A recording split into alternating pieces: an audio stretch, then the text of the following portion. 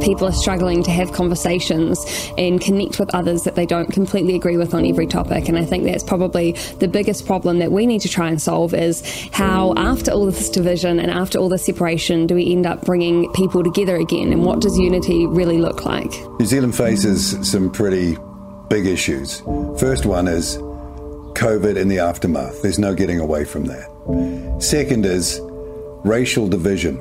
It's been ginned up and it's dangerous. Another issue that maybe people haven't got their head around yet is digital currency. What form does that take?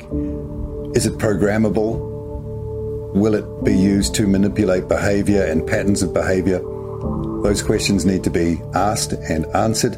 How can you have fair, open, democratic government by people who are appointed? It's a ridiculous idea. And if that idea is taken to its zenith, then this country is in real trouble, because democracy, one person, one vote, where every vote is of equal value, has got to be the foundation of a modern New Zealand. What's true, what's not true, how our kids are to be educated. And, I have a great fear for the future. I think we know from history where this could end up. Jaspreet Boparai and Don Nicholson with Greenwashed on RCR, Reality Check Radio. Good morning and welcome back to Greenwashed with me, Jaspreet, and my co-host, Don Nicholson. Here's to a great week, and we have quite a few discussions lined up this morning with me and Don, and we have a special guest coming on. We'll tell you about him in just a minute. In the meantime, here is a reminder of the fact that you can text us now at 2057. Just straight up, you don't need to put any specific formats. Text to 2057 or email us at inbox@realitycheck.radio. And boy, are we glad for the feedback that's been coming in last week, aren't we, Don? Yeah, it's been great, and great to be back, Jaspreet. Good to get the feedback. Some of it's really sort of almost sentimental to us. Yeah, the odd ones are a bit acerbic, but we're here to take all sides of the stories and take the stick when we need it. Absolutely. So let's go through some of the feedback we've received. June, yet another brilliant show of enlightenment from Don and yourself, Jaspreet. Thank you very much. We have another one, and Don, this one is for you. Don, stop saying you're old. I'm your age, and my definition of old is anyone 10 to 15 years older than me. There you go, Don. Funny. I like that, because all I'm saying there is that I do have 66 years of experience, but other people tell me I don't know much. That was what I was effectively going, but hey, all good. Hi, Jaspreet and Don. Super interview with Tom DeWeese. I look forward to more in the same vein. Current, articulate, and intelligent conversation. Keep up the good work. Thank you. We hope to please. And I am certainly myself very impressed with Tom DeWeese. He is a man who has kept up this crusade for nearly 3 decades now. Talk about energy there. Yeah, 100% energy. I mean, he has to say this like any crusader. You actually have to tell the story, repeat it on message, in volume over time, as a former politician used to tell me. And that's how you make a difference. So just remember that, on message, in volume over time. And that's what Tom DeWeese does. And he does it really well. Your story about your mother, Don, reminded me of my mother. Nothing went to waste. Her freezer was always a source of amusement to her children.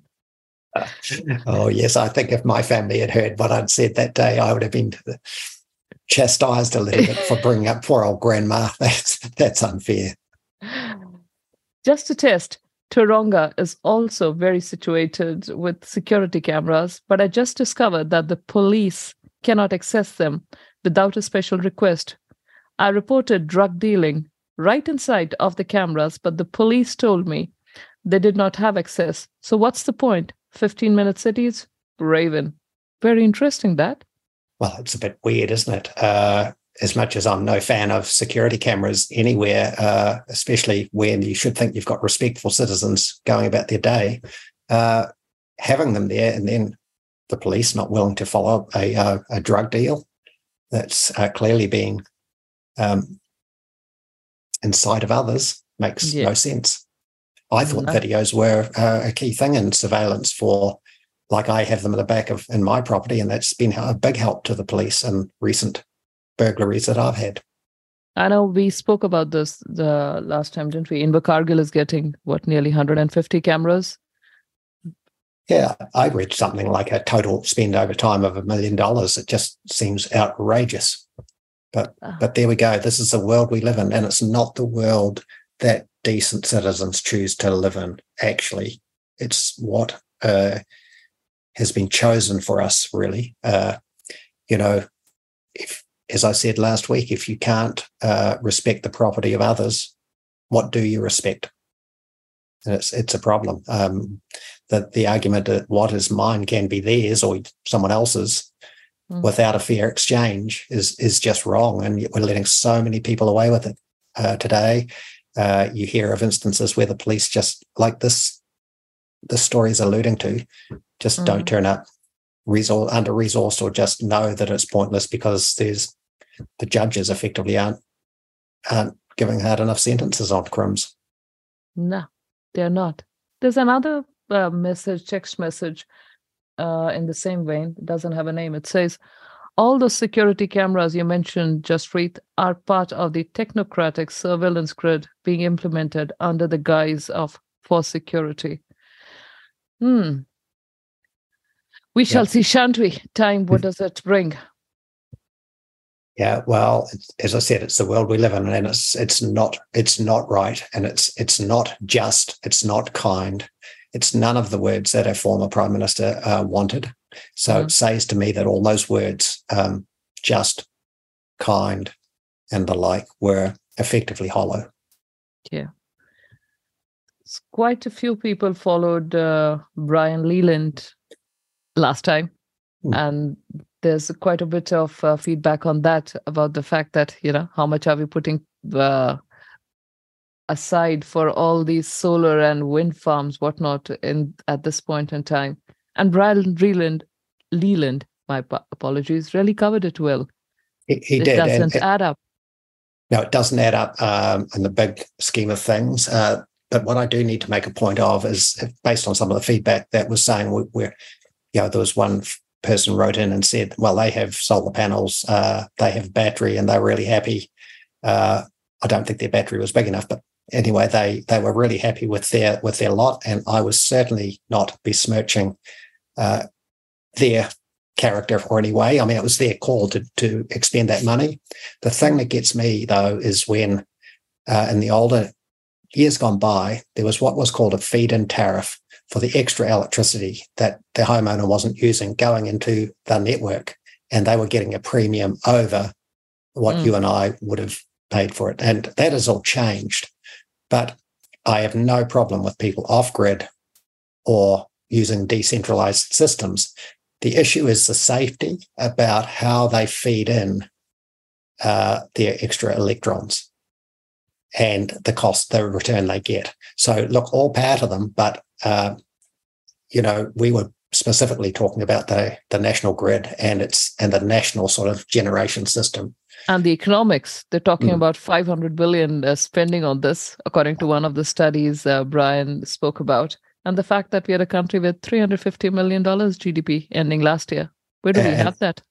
And of course, it's all predicated on this horrible climate change action that, as we talk about with our guest today, none of the models, none of the tipping points and big deal points in time have ever happened. So we're doing all this when those of us that study it know that it's all fallacious. It's all hollow. Do it if you want to be efficient. If you want to drive efficiency, that's great. But you shouldn't have to tell lies to get stuff over the line. And that's where we seem to be with climate change. Effectively driving us into penury to save us from ourselves. God. Yes. Yeah. There's one feedback here I must read out. This is from Tony Coppard. He describes himself as a fit as a fiddle, 93-year young man who doesn't eat tux. So his feedback is on the chat that we did with David Lawrence of Heartland NZ Party. And Tony writes... Sorry? It was Lawrence Day. Actually, he got the name wrong, but it was Lawrence. Lawrence Day was is the correct guy from Heartland. Mm. My apologies. So writing on behalf of that interview, he says, on behalf of myself and many awake Kiwis, thank you for your emergence on Reality Check Radio to enlighten us of the need to have voices of the Heartland NZ Party in Parliament to steady our damaged export vehicle that's the backbone of our economy, provided by hardworking farmers throughout the country. Your party seems our only escape from the seesawing political humdrum of overpaid weasels, Tony doesn't mince his words, in the beehive that are tainted with outside money and influences to divide the people so that the various activists can steal publicly funded assets like Three Waters. He asks this question of Lawrence, that as a city dweller in Auckland, where is our proposed candidate that we can vote for? No doubt this will take time to organize and find, but perhaps VFF, which has awake members, could offer support. Also, as a 14-year-old, I and another lad worked on a dairy farm when the land girl was ill for a week, and I was amazed how much work and long hours it took to run a small unit of 30 cows, and I was overjoyed to see the land girl return. I look forward to further articles on Reality Check Radio and hoping New Zealand farmers can be proud of the innovative ideas as they grow efficiency. So thank you, Tony. And hopefully, if Lawrence is hearing, and we'll pass this on to him, I am very sure he'd be thrilled to hear this sort of a feedback. And for listeners who missed that particular episode, I think, Don, you might do this more justice. Lawrence was talking of the Heartland Party. Structure, yeah. Heartland's party, and that's a new political party that, believe it or not, it probably won't help Tony much. They were looking more at the rural and regional seats than perhaps Takapuna or wherever. Yeah, urban. So, but thanks, Tony. Good feedback. And yes, understand your concern about the state of the nation, so to speak. Interestingly, Jaspreet, I thought I have to read this out. I found it in the Farmers Weekly. Jerry Eckhoff, former ACT MP, hard case, lives in Alexandra now, said this. The following definition I came across some time ago may assist readers to finally understand what He Waka Eka Noa, which is, as we call HWEN, it's about the emissions from ruminant animals, calls carbon trading or sequestering. And it goes like this. Carbon trading is based on paying real money for the non-delivery of a free and invisible substance essential for all life to someone or no one, who gets paid for doing something that amounts to achieving nothing. Now, sounds like gobbledygook, but that's exactly how most people are feeling. It is so confusing. The way I read it, and I'm sure Jerry would agree, everything has become so confused under the climate change and emissions and carbon dioxide and what's right and who's making money and who's not, and what the legislation really says. It's all designed to confuse, and that's exactly what that statement says. It's all much ado about nothing. But a very expensive much ado about nothing, I might add. But good work, Jerry. I might give him a call and give him some feedback. Absolutely. Now, getting on with, and I sort of thought between, we've read about half a dozen of the feedbacks out of well over 2025 that specifically were earmarked to us. I saw a good 6 or 8 of them, people talking about 15-minute cities and smart cities and surveillance. And I went digging here. That's an understatement. That's an understatement, listeners. She went digging. Jaspreet went digging. Are you having a dig at me, Don? No, happy that you do it. Happy that you do it. Right. So I do, as Don said, I went digging, and I went looking at the Smart Cities Council. So Smart Cities Council is an organization that talks about how the world needs smart cities and a new urban agenda. for us to move forward sustainably, to have cities that are livable and God knows what else, all those globalist terms. So looking at the smartcitiescouncil.com, their website, and there was this article from, believe it or not, almost a couple of years ago.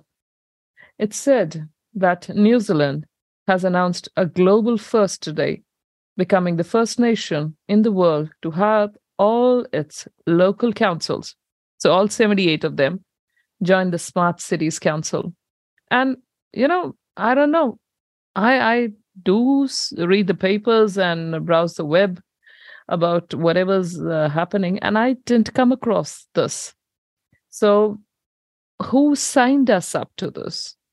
So the article goes on to say that under the partnership, the Association of Local Government Information Management, ALGIM, ALGIM, and Smart Cities Council Australia and New Zealand, which is another abbreviation, SCC ANZ, will work together to provide world-leading resources to councils, including SCC ANZ's leading Smart Cities Academy and Smart Cities Practitioner Certificate Program.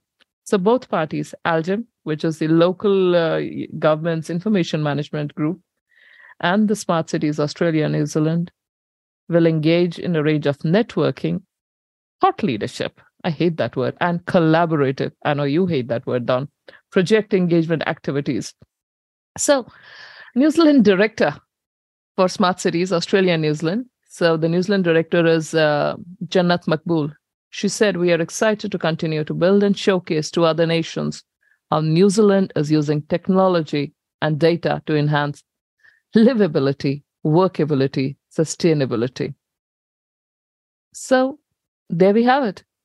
Most councillors, if you speak to them, they probably would have no idea that ALGIM, which is supposed to manage the information technology side of local government, it says, ALGIM on its website says that its mission is a digitally transformed local government. Their website is algim.org.nz. So how does this happen? None of us voted for this. Well, effectively, it appears, and I'm sure if you ask most councillors around the country, they wouldn't have a clue about it, but clearly someone has voted for it. They have put it through. Surely a CEO has brought it to the council, and it will be perhaps in the recesses, the dark recesses of papers, and it's just happened because this goes well back as I read it. I think 1996, did I see its establishment, or even before then? And on the other side of that, Jaspreet, while it's easy to be cynical about this stuff, information is vital. Having the good information to measure and manage the stuff that you're dealing with is vital. I think your concern, though, is about how the information is used, is it? Or who owns the information and where its repository might be? Or is there even a need for this collaborative club? What's happened to the individual councils doing stuff for themselves and keeping their systems tight for their own benefit? Is that the concern? My answer is option D, Don, all of the above. All of the above. So there you go. And I imagine you are going to ask at your own council and others, what's this all about? How much does it cost? Where can we find the information for our council specifically? What's it used for? And you have full right to full disclosure, I would have thought. And so should every citizen. Yeah, especially if this is going to digitally transform their lives forever. As Jannat Makbul says, hey, I want to know more. Especially because these are councils who right now can't manage bridges, roads, basic services, refuse and rubbish. They're taking this on? Yep. And this is the problem we've talked about last week, Jaspreet. And that's why I go back to saying that local government funding and what they fund is the key issue. How it's funding, how the funding machine works is the problem. So why is it that property is taxed for people servicing? That's the big one for me. If you can't define the service to a property, why are you doing it? Why is that a people rate rather than a property tax? And then the second point is lots of people that don't pay rates probably don't pay much tax either. I say in jest. Non-property owners always get an equal vote to the property owner for the district services and amenities. So why is that? Is that democratic? I sort of sense not. And so my point is this, goes right back to the key problem with local government. It is around the funding mechanism.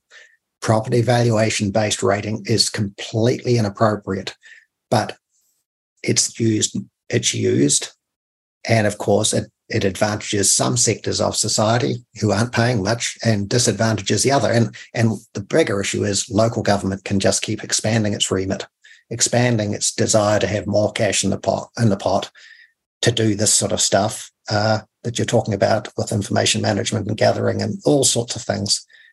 It just continues unabated because the property valuation-based rating system allows it to happen. Because all of this costs money. I am looking at the Algem's board on their website, and it is made up of 10 council representatives for the sector.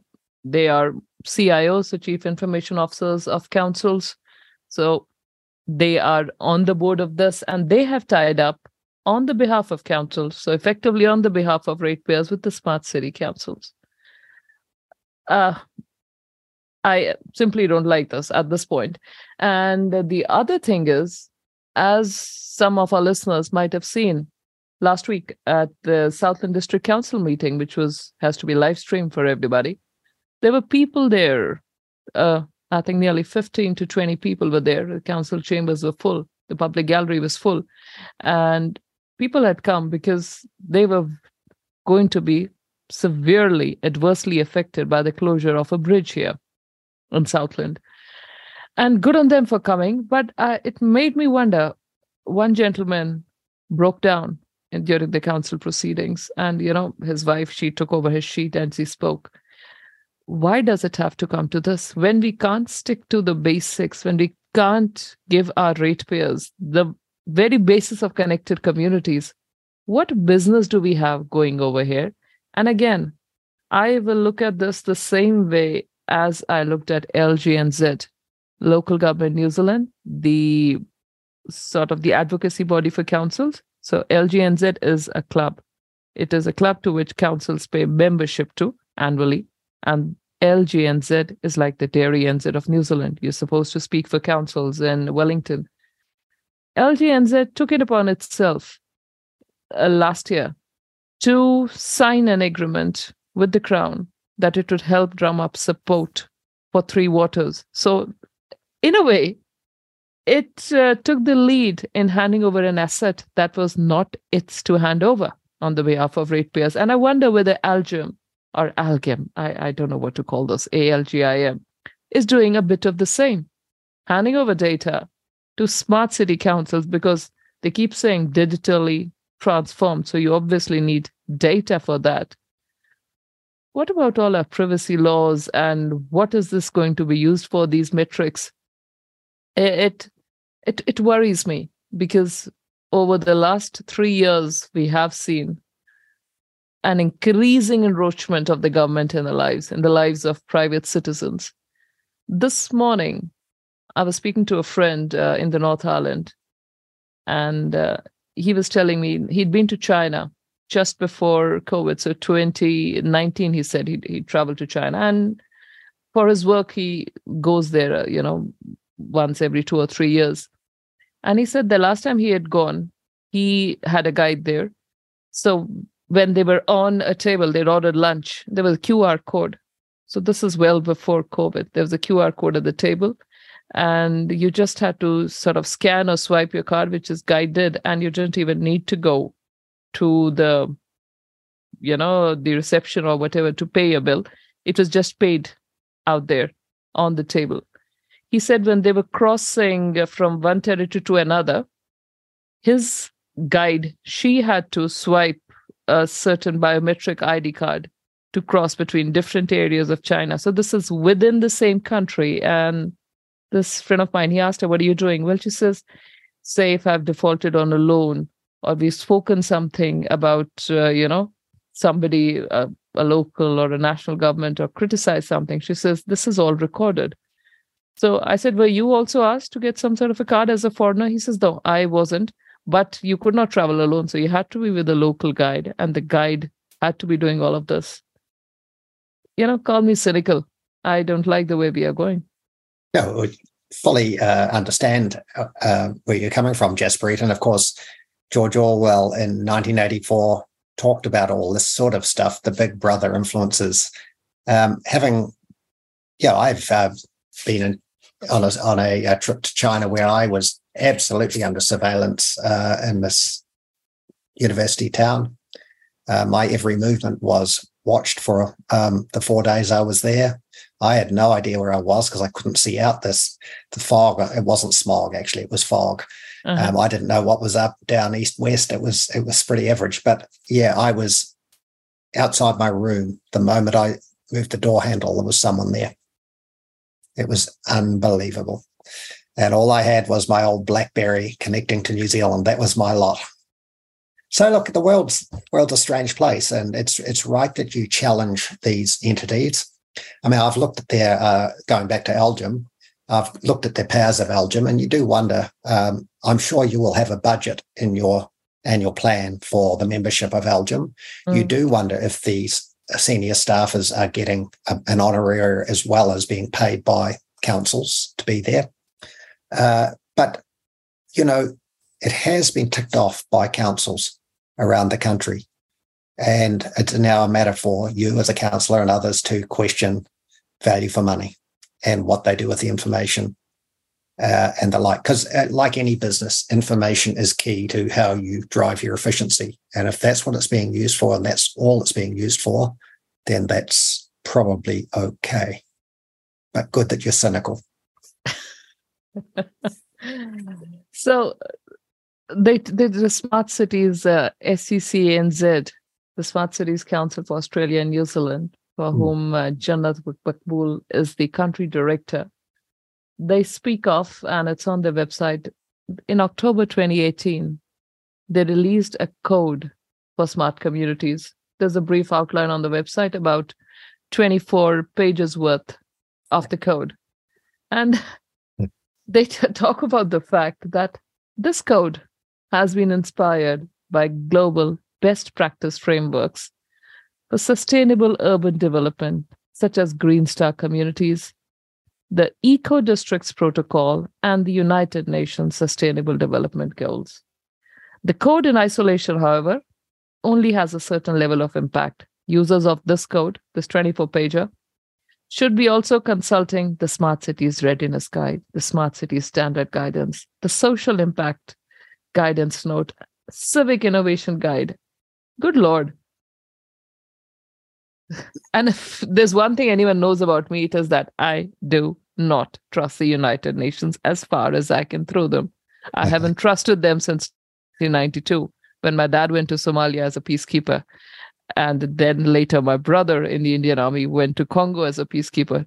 2 decades after Dad came back from Africa. And here we are, designing a code based on the United Nations SDGs.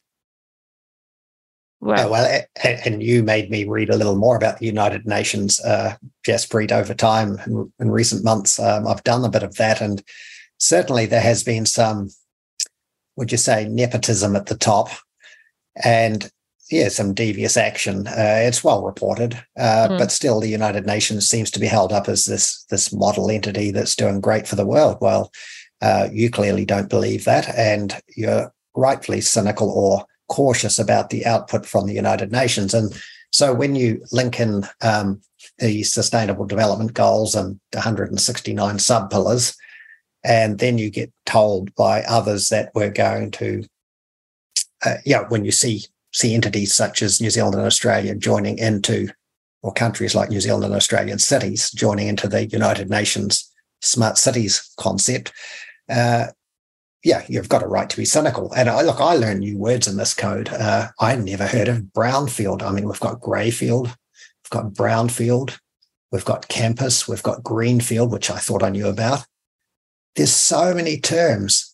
And as we talk about later in the show with our guest, how documents are written these days is all designed to confuse. And it seems that people that don't own anything have a good way of doing it. They own their words, they own their style, they own their job, but their output is all about self-interest and making sure that they say, well, I'm convinced that what we read in that code could be on one page and it would be a whole lot simpler.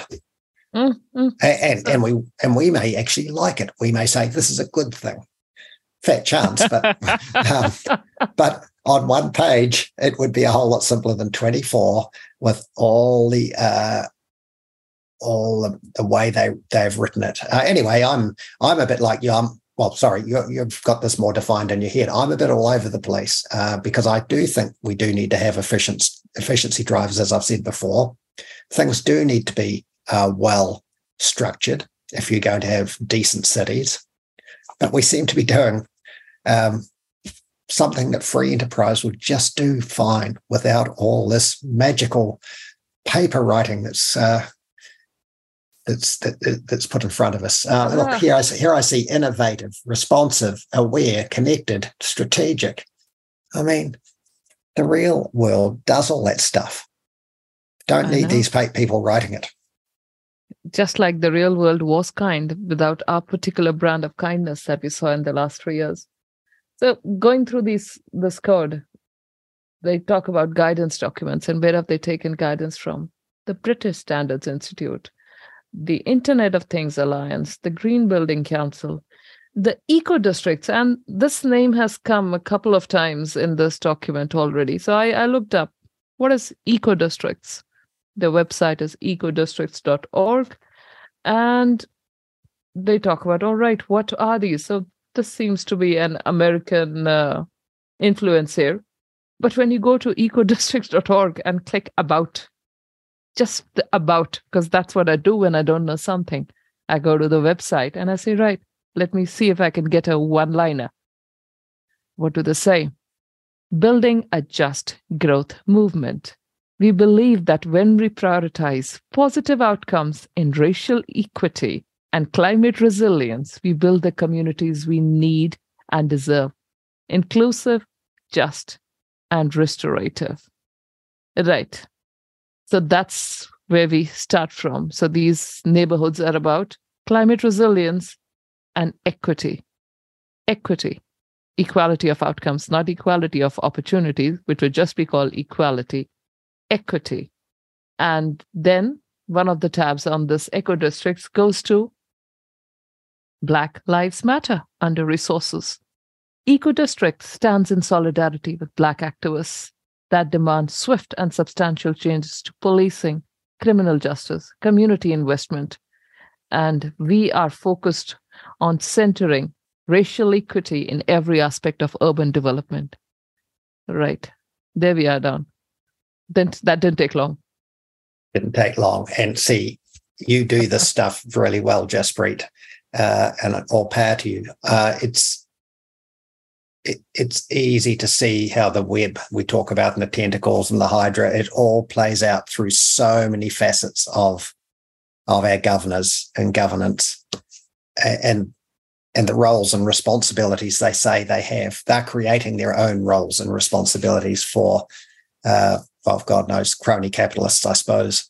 And it's happening right in front of our nose. I mean, George Orwell and his mates, or people that subscribe to his ethos would have been, as in his book of 1984, they'll be laughing because we're going down the trail of his ethic or his writings. Very simply, we're just falling into line. I would love if the provinces of New Zealand and the councils just retained their individuality, did what they thought was right for their community, and left it at that. We don't need to be part of some international club. How does that add value? It doesn't. It's all about control, centralized control. Absolutely. Absolutely. And if we were so much about equity and eco-districts, as I've just heard, NZ Herald on the 24th of April, a couple of weeks ago, had this whole article about Rotorua man with rare disability faces homelessness with Habitat for Humanity's new housing plan. So this is a 46-year-old who has lived in a Rotorua Habitat for Humanity house for the last 6 years, 5 of which were with his mother, who's now deceased. She took care of him, and she is passed. This gentleman has a disability, and Habitat for Humanity at this point seems to find it hard to house him. They have, because Habitat for Humanity have agreed to enter into an agreement with the Ministry of Housing to build 2 3-bedroom homes on the section and 1 4-bedroom on which he was. So his house is being bulldozed. And the homes will be offered under a progressive home ownership rent-to-buy scheme. But Green, this gentleman said, the chief executive of Habitat for Humanity said that the reason and the fact for ministry's priorities were for Maori and Pacifica families and people, and therefore Hazeldine Barber, the handicapped man in question, was not eligible or suitable for the program because it's come down to ethnicity. So where is the darn equity in this? You tell me. So we have suddenly decided to look at the entire world through a race-based lens. So there's this man in New Zealand that was living in a Habitat for Humanity housing, and all right, maybe they had to bulldoze it. There were 4 more houses coming up. Why can't one of those be earmarked for him? Because he is not the right ethnicity. God damn it. I never thought I'd see this day here. It's a scandal. It's an absolute scandal if I'm assessing this correctly. And you're obviously, I'm watching the body language of Jaspreet across a Zoom call, listeners, so I can see it. She is not happy about this concept, and I don't blame her, because it is wrong that people are not given access to what they've already had before. And this guy clearly has a bigger problem now. His carer has passed away. I don't know. Look, let's hope there's a good news story at the end of this. But you're 100% right that ethnicity trumping everything else is just nonsense. Yeah, and these are not my words. These are the words of the Habitat for Humanity's chief executive, that they can't help him because the ministry is prioritizing people based on their genetic makeup, not on their needs. So, yeah, you set up a code based on equity and eco-districts and all of that nonsense, and have us, really high-tech, completely digitized. But where is the humanity in that? Oh, this is us, the former Prime Minister would say. This is us. Yeah. Yeah, that's not right. So let's hope we can report on a better news story for that person in the next few weeks. Let's hope something better emanates, and let's hope there's some common sense prevails with regard to how Habitat for Humanity play their cards. So there is a couple of developments, one being the new Olympic village that's being built, and the other is the Yarra Bilba community in Australia that have been developed under the Smart Cities Code. And when I'm looking at, the Yarra Bilba community in Australia, look at their website. Lend-Lease is the company that's developed them. And they have approved fauna corridor management plans. They have offset management plans, Year 1, environmental protection and biodiversity conservation approvals reports. They have how many koalas and koala monitoring reports monthly. They have Wi-Fi everywhere. They have, and they have spoken in this New Zealand code about smart everything, smart housing, smart construction, smart lighting even. And gosh, when they say common areas for quick payback, if you're developing a smart city, the first one they say is smart streetlights. They are an excellent first project as they embrace the latest generation LED lighting to save costs and maintenance requirements They can be fitted with controllers to enable remote diagnosis, provision of public Wi-Fi, and serve to capture a vast array of data for smarter decision-making. Who would have thought a light can do all of that, Don? Well, the light and the pole that it stands on can do a whole lot of stuff. In fact, I'd heard that potentially in these cities that have no off-street parking or no garaging for some cars, on-street car charging could happen at lampposts. But they would all have to be beefed up with a whole lot more current. But these lampposts are going to be very useful potentially. And of course, you're right, the lights have rolled out everywhere. And the argument that when they were rolled out was that there were going to be considerable saving in energy, as there has been. But what else? I don't know. I was not cynical enough to ask. But interestingly, they talk about this Lend-Lease outfit, a big company. I know it is. I know it's listed on the stock exchange. They were one of the sponsors of that Algam meetings in Auckland, the workshop. So, yeah, these people, these capital, these companies aren't stupid. If local government's going to get them a chance, they're going to take it boots and all. I mean, it is a bit weird though. We're introducing a circular economy, and you look at that. What's a circular? We first launched our circular economy strategy in 2019 and been recognised as an industry leader with master plan communities. I mean, and then you read the 8 concepts under there. Probably none of them are really too radical, but they've got their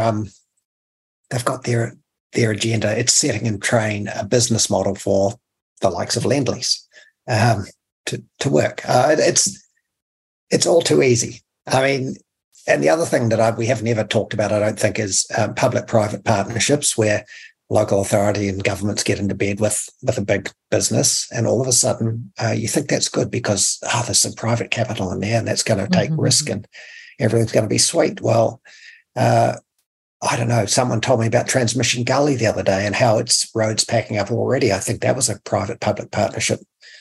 Do you get the quality of workmanship when you have these style of investments? I don't know. I'm now starting to question that. Never would have questioned it before, but the work you're doing, Jaspreet, is starting to make me question stuff I've never questioned before.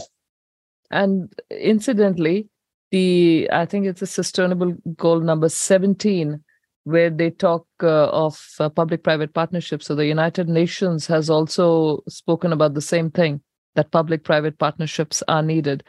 Public-private partnerships are essentially a death knell for democracy. You have private business coming in, getting into bed with their government, and the ratepayer, they're not answerable to you, the taxpayer or the ratepayer. And there they go off, and you just keep watching for a bit of capital. If that, usually it is your own money that's subsidizing them. You lose your voice. But here you are, these smart zero-emission cities. So, in case you thought it was just farming that was going to be hammered by the net zero insanity, wakey. But it is more than that. And I know that on the show, the accusation could be levelled. God, you always speak about climate change and global warming and stuff, Don. And that's what I deduced many years ago, that everything was linked back to this fear of tomorrow, this fear of the future.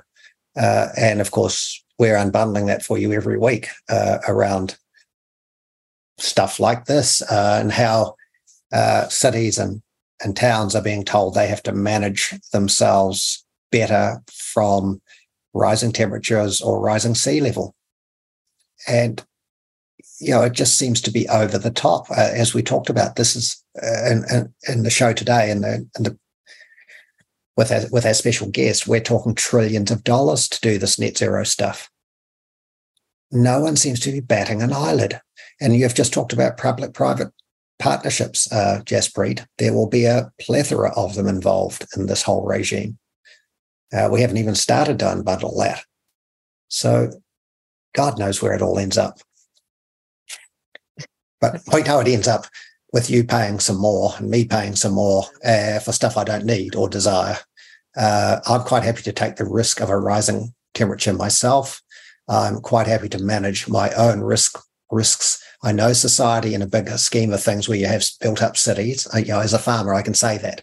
I don't expect any help from the state or ratepayers.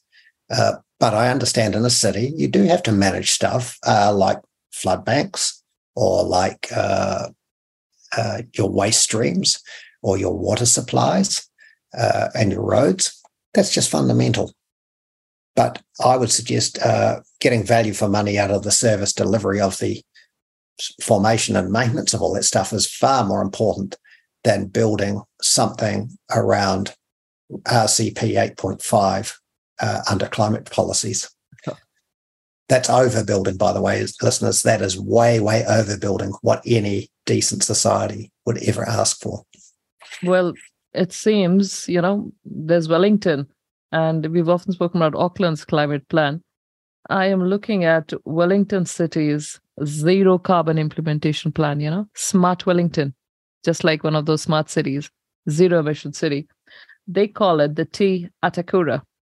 First to zero. Oh, yeah, it is going to be first to zero, but that zero is not what you're thinking. It's actually going to be first down the gurgler here. Let's have a look at this plan. And Wellington seems to be absolutely on steroids now, what they want to do. And not surprising seeing that it is the home to the beehive, home to the consultant industry. They speak about very proudly in the Wellington 2020-2030 First to Zero plan about how well they are in the EV numbers. But they are now talking about consumption-based emission charges in the plan. And what are they measuring? So at 53%, the Wellington Council's plan says, 53% of the city's emissions, we need a rapid reduction in fossil fuel vehicles. Rapid. So I think maybe getting rid of roads might just be the best. Just, get it all done with one swoop there. And they talk of global partnerships to achieve it. And this is where I like transparency, Don. Global partnerships on page 8 of the Wellington Council's plan. The council is a member of several international initiatives where we are recognized globally as a city leading on climate action and transparency. In 2019, we made it to the Carbon Disclosure Project A list in recognition of our ambitious emission reduction targets. It seems you just set up the targets, that's enough for recognition, action can follow later. We are also part of the 100 Resilient Cities Network and the Global Covenant of Mayors. All right, so couple of UN organizations ticked over there. But they are talking about what else can we do? Put a whole lot of chargers in the city, but also prepare people for blackouts at the same time. What can we do? Maybe we need to invest more into forestry, as if we don't have enough already. They're wanting to do more of that. I think it's only with native forestry, though, native trees. I think it says as far as possible. Yeah. Right tree in the right place, Don. Oh, it's interesting. Just going to another page there, they talk about action area transportation. Now, I know these figures will have changed, but they're very proud of progress so far. 6% decrease in road transport emissions between 2001 and 2019. 30 kilometres of cycleway built. 90 car share vehicles in the city. 90, that's significant. And 5,970 average users a month. 9 fast and 14 residential electric vehicle chargers installed in the city as of June 2020. Now, I know there'll be a lot more today. 1,437 electric vehicles as of May 2020. But over further, it talks about investing in electric vehicle charging infrastructure. Wellington City has one of the highest EV ownership rates in New Zealand, unsurprisingly, actually. And the number of EVs in the city is forecast to grow from 1,300 to 7,500 by 2024. This growth will overwhelm the current charges in the city. International research and local evidence shows that almost all EV owners use a public charger at least once a month, usually to enable longer distance travel. Yeah, like going up to Foxton to have a coffee. In Wellington, residents of over 20,000 households cannot park their car on the property, meaning they would be reliant on public charging facilities. Maybe those poles holding lamps could be the secret here. Anyway, it says, Council therefore has a role in seeing the charging station network develop.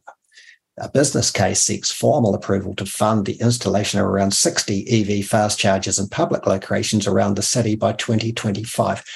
My point here, whenever before have vehicles needed anything more than private enterprise to fuel them? Never, ever. That's what your gas station is now, putting petrol and diesel in your vehicles. Why should it be special for EV owners? Go and find your own provision of services. Do not expect the state to do it, and do not expect your ratepayers to do it. I find that over the top, outlandish expectations driven by this document.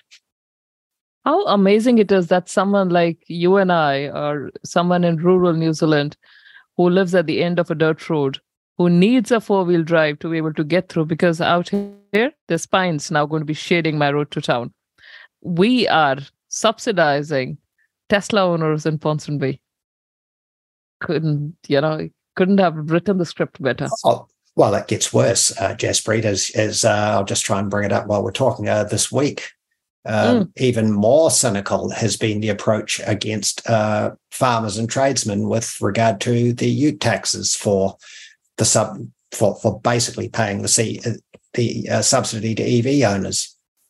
Abhorrent, but this government, in a cynical move to try and bolster their EV uptake, which may have been tanking actually, because there's been a bit of a fervor for them, but they're not for everybody. They've now given a bigger inducement effectively by adding a increased tax to ute owners. Of course, on one hand, I need to say also, they have also acknowledged that there is more efficient fuel cars coming on the market and utes, and if their CO2 emissions have reduced to a level, then that's not so bad. But regardless, this EV push and the privilege that EV owners are getting from other taxpayers, and now, by the look of it, the Wellington ratepayer, I find unfair, because, as I said, there was no market failure in the provision of petrol and diesel and the like. Private enterprise does that just fine, and that should be the case for electricity, and it can be. It doesn't need to have any ratepayer or taxpayer funding. If the market is left to do its bit, they will happen. Now, I happen to know the cost of those 50 the high mega charges. They aren't cheap. So I hope some common sense comes here. I know it feels really nice to have this supposed clean energy source, and the electricity sector is salivating about the electrification of New Zealand. And actually, as a person who was part of it, I acknowledge that electricity is a really clean way to do business in this country if you generate your electricity out of renewable energy. But giving privilege, and I've always fought this even around the board table, giving privilege is wrong, and it always will be. So, Wellington, I hope you can stand tall in a couple of years' time and say we didn't put our hand up and take money. But I have a feeling I'll be eating my words. I know. And this is like, I have people sometimes asking me, oh, do you know about 15-minute cities or smart cities or sustainable cities? It is really confusing. They use all these different terms, all these different codes and so on. And the way the creep comes in, it reminds me of London. So some places where Sajid Khan in London is bringing in those ultra-low emission zones, ULEZ. In some other place, it's called the Clean Streets Initiative. In somewhere else, it's called something else. So it is just a whole lot of different terminology. And sometimes your representatives can, in all honesty, be saying they don't know, because they actually don't know what the heck is going on. So, look, we would like to believe that all this is heading New Zealand in the right direction in terms of, as I keep harping on about, efficiency of resource use. We went to this point in 1985 where we decided we would deregulate labour markets, deregulate a whole lot of things, deregulate and take privilege away from farming, the transport industry. Now we've got these people starting to say we need to control the movement of goods and services around the country. Now, the reason we had to have a deregulated transport or freight system in this country, I think when I started farming, the farmers' trucks could only go 80 kilometres from home. It was restricted. There was something like that. And so we had really poor competition for freight movement and animal movement and the like. All that was opened up. The railways got hammered because they were inefficient. They didn't survive. We got big trucks, big rigs on the road, moving goods and services around rapidly. I mean, effectively, you can have stuff in Auckland coming to Invercargill in 24 hours. Wouldn't have happened on rail. Wouldn't have happened with a regulated transport system.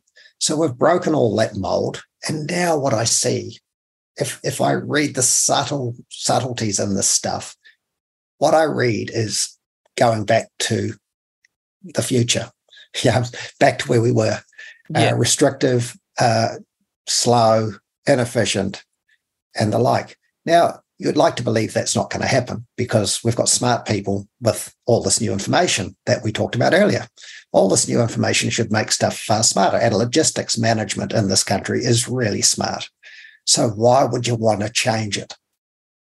I don't get it. Control and confusion. For anyone, I mean, you can go and look at the Smart Cities Council website, but there is also another handy website, which is what I mean by adding confusion. There is sustainablecities.org.nz.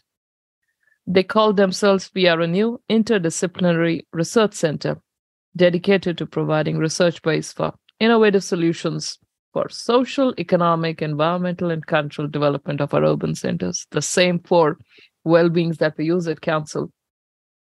And it is based at the University of Otago in Wellington, alongside our sister research center, Kiangaora Housing and Health Research Center. So, from healthy homes to smart cities, you just keep on seeing the tentacles just increase and just go all over the place. But I'm looking at who they say their partners are. So partners are University of Otago, Auckland University, Massey, Victoria, and World Health Organization. And goodness me. So they talk of world in this section. They have a World Health Organization collaborative center working with the University of Otago, collaborating on housing and well-being to develop a methodology to estimate the burden of disease with poor housing conditions in Aotearoa. Well, listeners, maybe since this weekend just gone, we heard finally World Health Organization declared that the COVID global health emergency is over. Maybe this is where the World Health Organization is heading next, get us into sustainable cities. Who would know? Let's watch the space. I think that's a good warning, Jaspreet. Amazing. I'd missed that. That bit of news that the COVID emergency is over.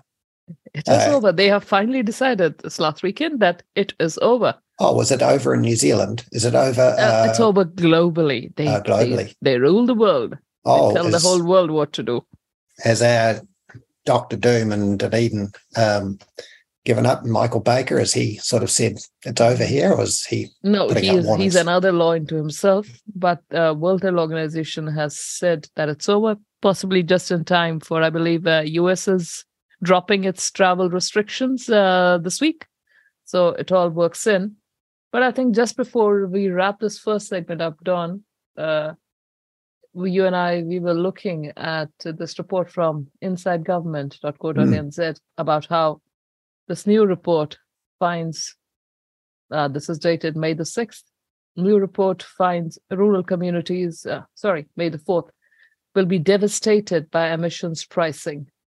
A new report released by Business NZ says rural communities like Southland, Wairoa, South Taranaki will be devastated by agricultural emissions. And what's new? Why did we need a new report for that? Don and I could have told you that a long time ago. I left Wellington in 2011 and my storyline hasn't changed. We saw all this coming down the pipeline at us then, but we've managed 12 more years of push and pull. And now this analysis estimates that 54,607 jobs in key upstream and downstream industries nationally are vulnerable if ag emissions become subject to pricing. And it goes on to say, and that doesn't include vulnerable on-farm employment in sheep, beef and dairy farming, which together employ a further 44,500. So what we're saying here is we've got close on 100,000 people at risk from emissions pricing. So why is it that we continue to do this or present this push to have animal emissions priced? There is no logical reason for it, never has been. It is clear now, and I know I've talked about this, that methane and nitrous oxide have such a minuscule effect on warming that it's measured in hundredth of a degree per decade or per century.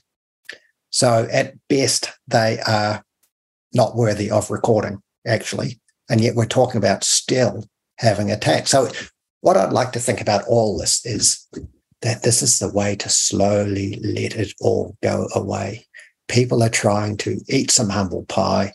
They're trying to slowly back out and say, without saying they got it wrong. I know this was from a business group, but I have a feeling that even the farmer lobby groups that have let us down are trying to find some way they can get out with some status left. And is this the way it's going to play out? A bit like people who don't want to admit that COVID was a bit of an overreach. And I'm saying a bit of an overreach, a big overreach. You're more optimistic than me. You know, for me, 2019, Jacinda speaking at the Goalkeepers Conference, the Gates Forum in New York, saying that New Zealand is going to do what no other country has done before. We are going to put the United Nations Sustainable Development Goals into our very legislation. These methane and nitrous oxides, you and I went back to the Club of Rome documents. In the 70s, they were talking of oxides of nitrogen and how those need to be taxed. So why is it that New Zealand wants to go headfirst into where angels fear to tread? Why are we such amazing lab rats for these United Nations globalist experiments? And I'm not going to mince my words. That's what we are. Why is that? Have we been asleep at the wheel too long? For far too long? And there are people in New Zealand that want to believe that this is the right thing to do. There will be, in terms of farming emissions, there will be produce premiums for New Zealand, highly credentialed foods. No one can tell me that that's a truism. No one. It's easy for marketers and politicians and farmer leadership groups to say that that's what they've been told.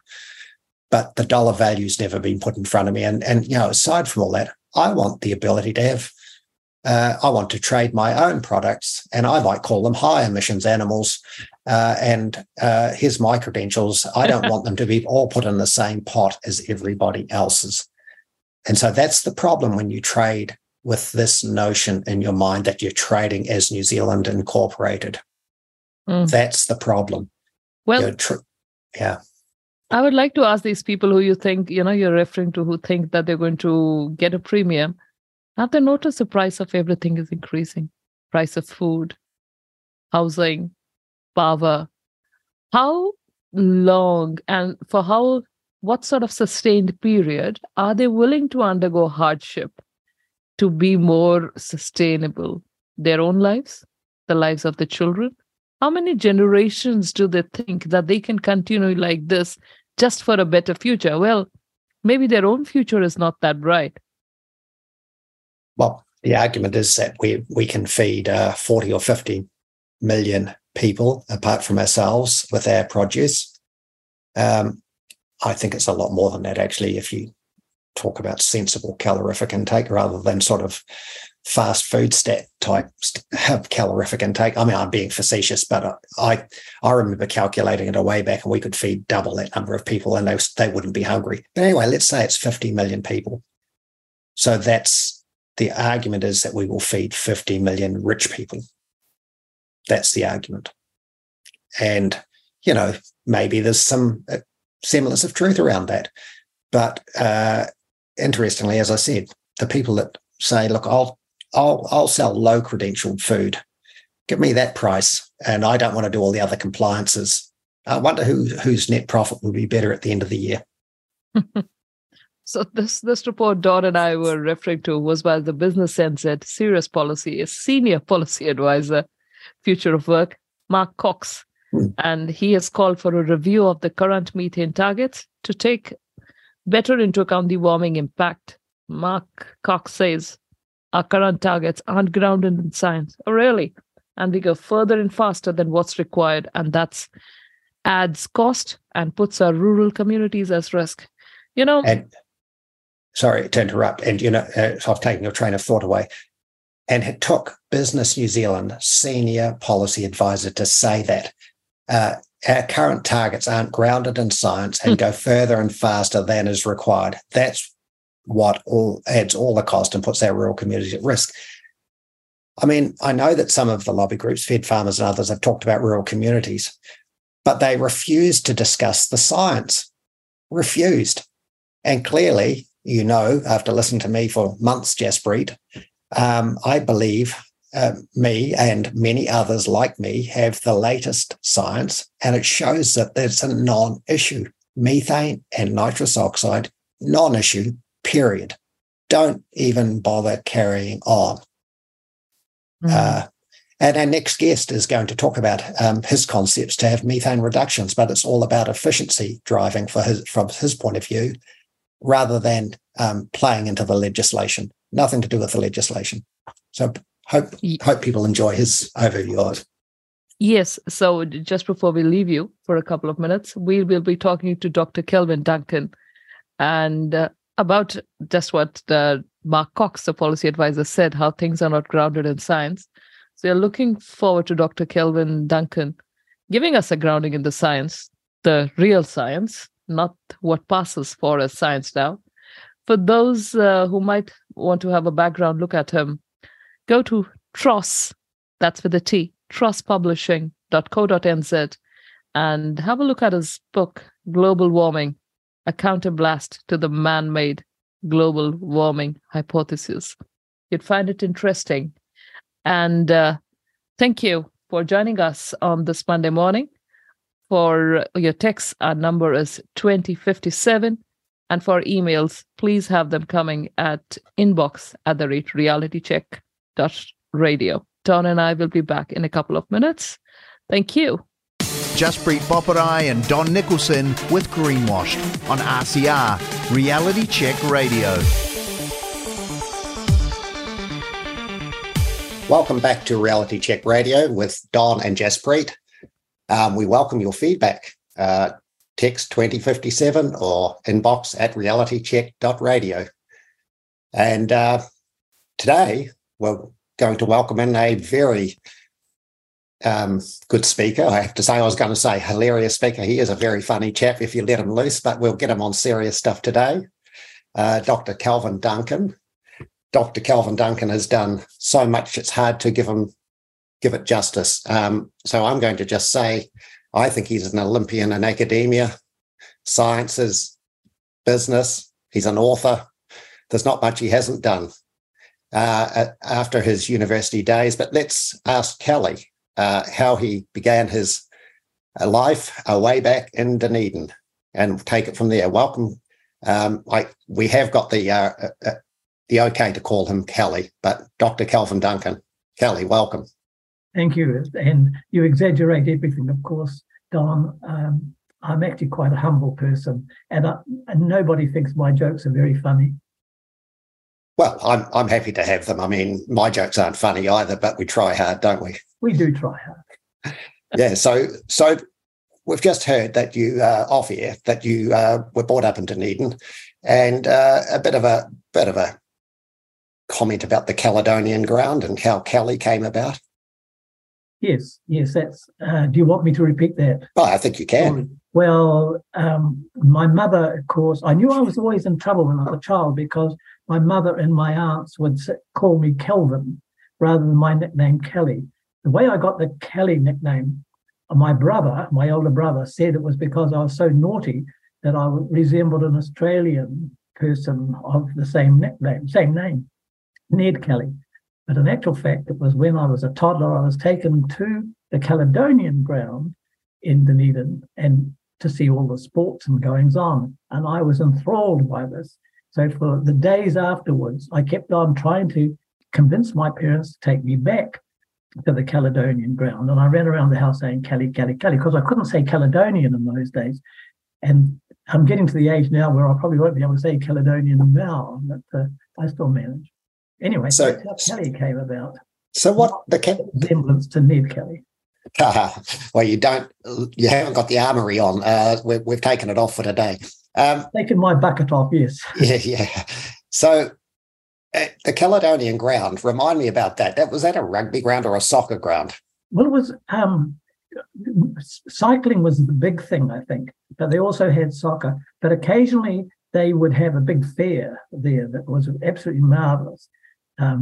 Chinese lanterns and marquees, all the things that would inspire a kid brought up during the war when things were pretty grim and no cars, no men. The only men that I remember were cripples from the First World War. It was a terrible existence, and we went nowhere because the posters were, "Is your journey strictly necessary?" And of course, 2 and 3 and 4 year old didn't have strictly necessary journeys except local ones. So we never went anywhere. No holidays, nothing. Horses, of course, there were lots of horses, and I thought this was quite normal. So when the war eased up, and my father came back in 1943, we started having much more fun in our lives than playing in the air raid shelters that were on the Oval. We weren't ever air raided, so they made very good children's playgrounds rather than. Fantastic.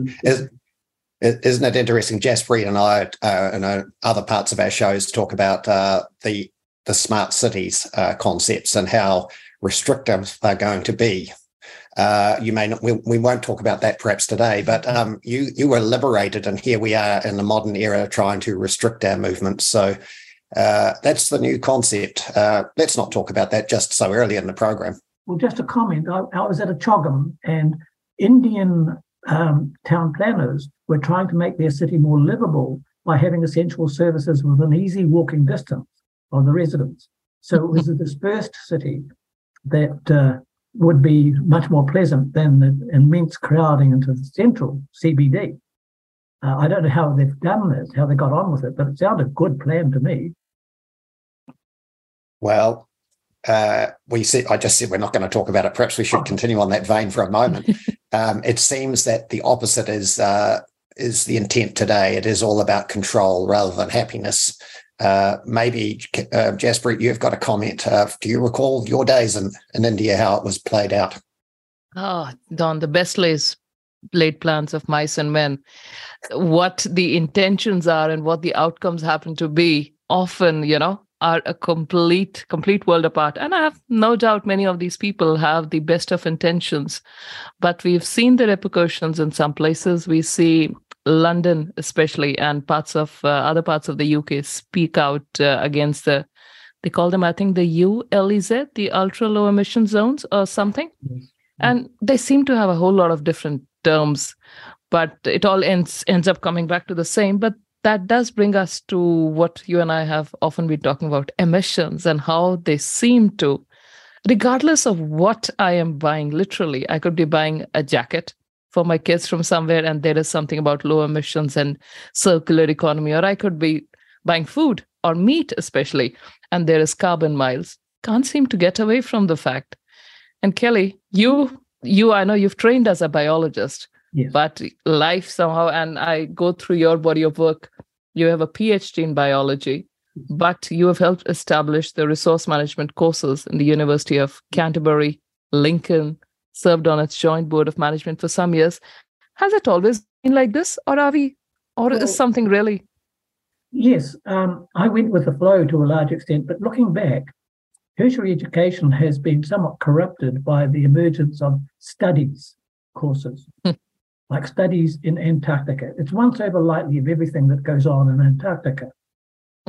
There's no in-depth that you get with subject studies. Geologists are no longer geologists. They are earth scientists and environmentalists. And I maintain that this is the wrong approach because things are complicated. It takes an awful lot of study to conquer a subject.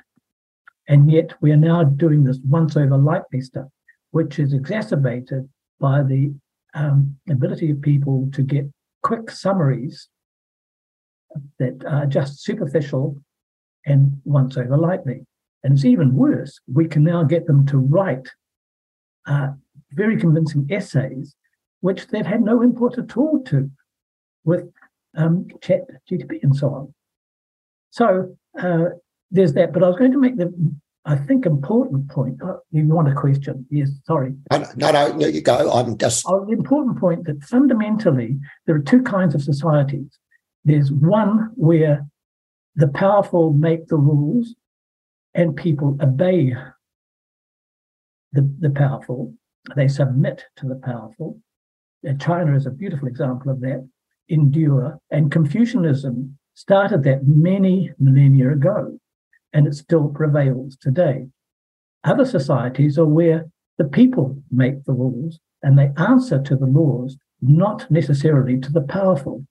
Two completely contrasting situations. And I think the world is drifting back into the autocracy of submitting to the will of the powerful who make the laws. And in New Zealand, you can see that creeping in more and more. Subtle little ways, like we're given far too little time and opportunity to comment on essential bills that have been proposed. This is a denial of democracy. It's actually a switch in the total tenor of humankind to the autocratic submission system of governance. That's what we're facing. And everything that sort of contextualizes everything that probably I'll be saying. How's that? Well, that's fantastic. I mean, it's our experience as well. And last week I had a comment that I mentioned about the word submission. It is to basically capitulate, give in. And yet that's the language. You've got to submit to policy. Well, I would have thought you need to object or have input or, as you put it, make comment. But submitting is the wrong thing to do at the base. It's a dumb word. And secondly, the point I make just in addition to your comments is that the language that these people who aren't doing the sciences justice, as you perhaps have just, if I can paraphrase it, you have just said, they use language that you can surely deduce that they don't know enough about their subject, but they get away with writing stuff. And this agenda seemed to develop in my adult life, perhaps through the universities when, say, Kelly, about 1990 onwards? Yes. About the time the RMA was enacted? Yes. Well, the RMA tried to do too much, far too much. It also did something which was quite dangerous. We were warned by the legal scholars of the time that enacting the RMA would negate all of the decisions made, court-tested decisions made under the old Town and Country Planning Act. And you don't throw out all those decisions in common law without taking a huge risk. And that's what we did. Now we're trying to scramble back, and we're going to make the same mistake again. Well, my understanding of it was the precautionary principle was front and centre of the RMA. So pretty much let's stop as much as you can because it's damaging or deleterious to the environment. And of course, you're right. Modernising anything after years and years of objections and input and therefore output through the regulatory process can be turned on its head, and it just gives ice cream to and lollies to the lawyers and professionals changing those rules. I mean, it opens the can of worms, is what I'm trying to say. Is that how you assess it? You're right. You're absolutely right. When I first came across the precautionary principle, it was a group of activists who came to see me when I was dean. And they explained the precautionary principle to me. And I said, that means you don't trust science. You don't trust rationalism. You don't trust criticism. You don't trust those things. You just automatically take a negative stance to any progress, because you can always find bad things about almost everything we do. That's why we are controlled by ourselves, our values, and the law. It's try to minimize the bad that we can do. But we must progress. We must make progress. And we cannot put impediments to progress. So that's my answer to the precautionary principle. And now in the council, I often see it. More recently, this week, we were talking about things out here in Southland District. There were bridges being closed. So we had one set of reports from the council engineers that, these ones need to be closed ASAP. Can't work, absolutely dangerous. And then we had a group of just over a dozen people from that community come along, quite a few farmers. And this one farmer, and it's in the public domain, so I have no qualms talking about it. He took every picture that the council engineers had put up, and he pointed out the issues in that at this point, you've only looked at this side. This particular beam that looks like this is actually just moss. This beam that you say is weakened, I pulled my screwdriver through it. It didn't. It's almost like we don't trust mankind. We don't trust that evolution of ideas is how we have progressed over millennia. And now suddenly, everything needs to be legislated, because without that, there is nothing. They almost need to save us from ourselves. Yes, I couldn't agree more. The other thing that happens is people in decision-making positions of power are swamped by detail. Muldoon had the right rule that give it to me on one side of an A4 page, everything. If he wanted more information, he'd ask for it. Yep. But your big ideas should be able to be put onto one side of an A4 page. If you give them 400 pages to read, they'll just be so confused. And the decisions will have to be, they're much delayed until people that actually can try and get on top of this wealth of information, most of it irrelevant. And you make decisions which are probably not in the interest of the people. And that's what Dodd often says, simplicity. And where is the simplicity? I am currently trying to wade through the IPCC 6 report. It's 2,400 pages. Right. And God Almighty, everything, they first put up something like, this is what's going to happen to our coastlines. But till 2050, we have low confidence. After that, we have high confidence. It's like, come on, make some sense here. I understand English. And if it, well over 2,000 pages to explain to me how dire a state humanity is in, there's something not right here. Well, they don't actually, they brought back man's hockey stick again, which has been disproved both scientifically and in law, in court cases. Climate changes all the time.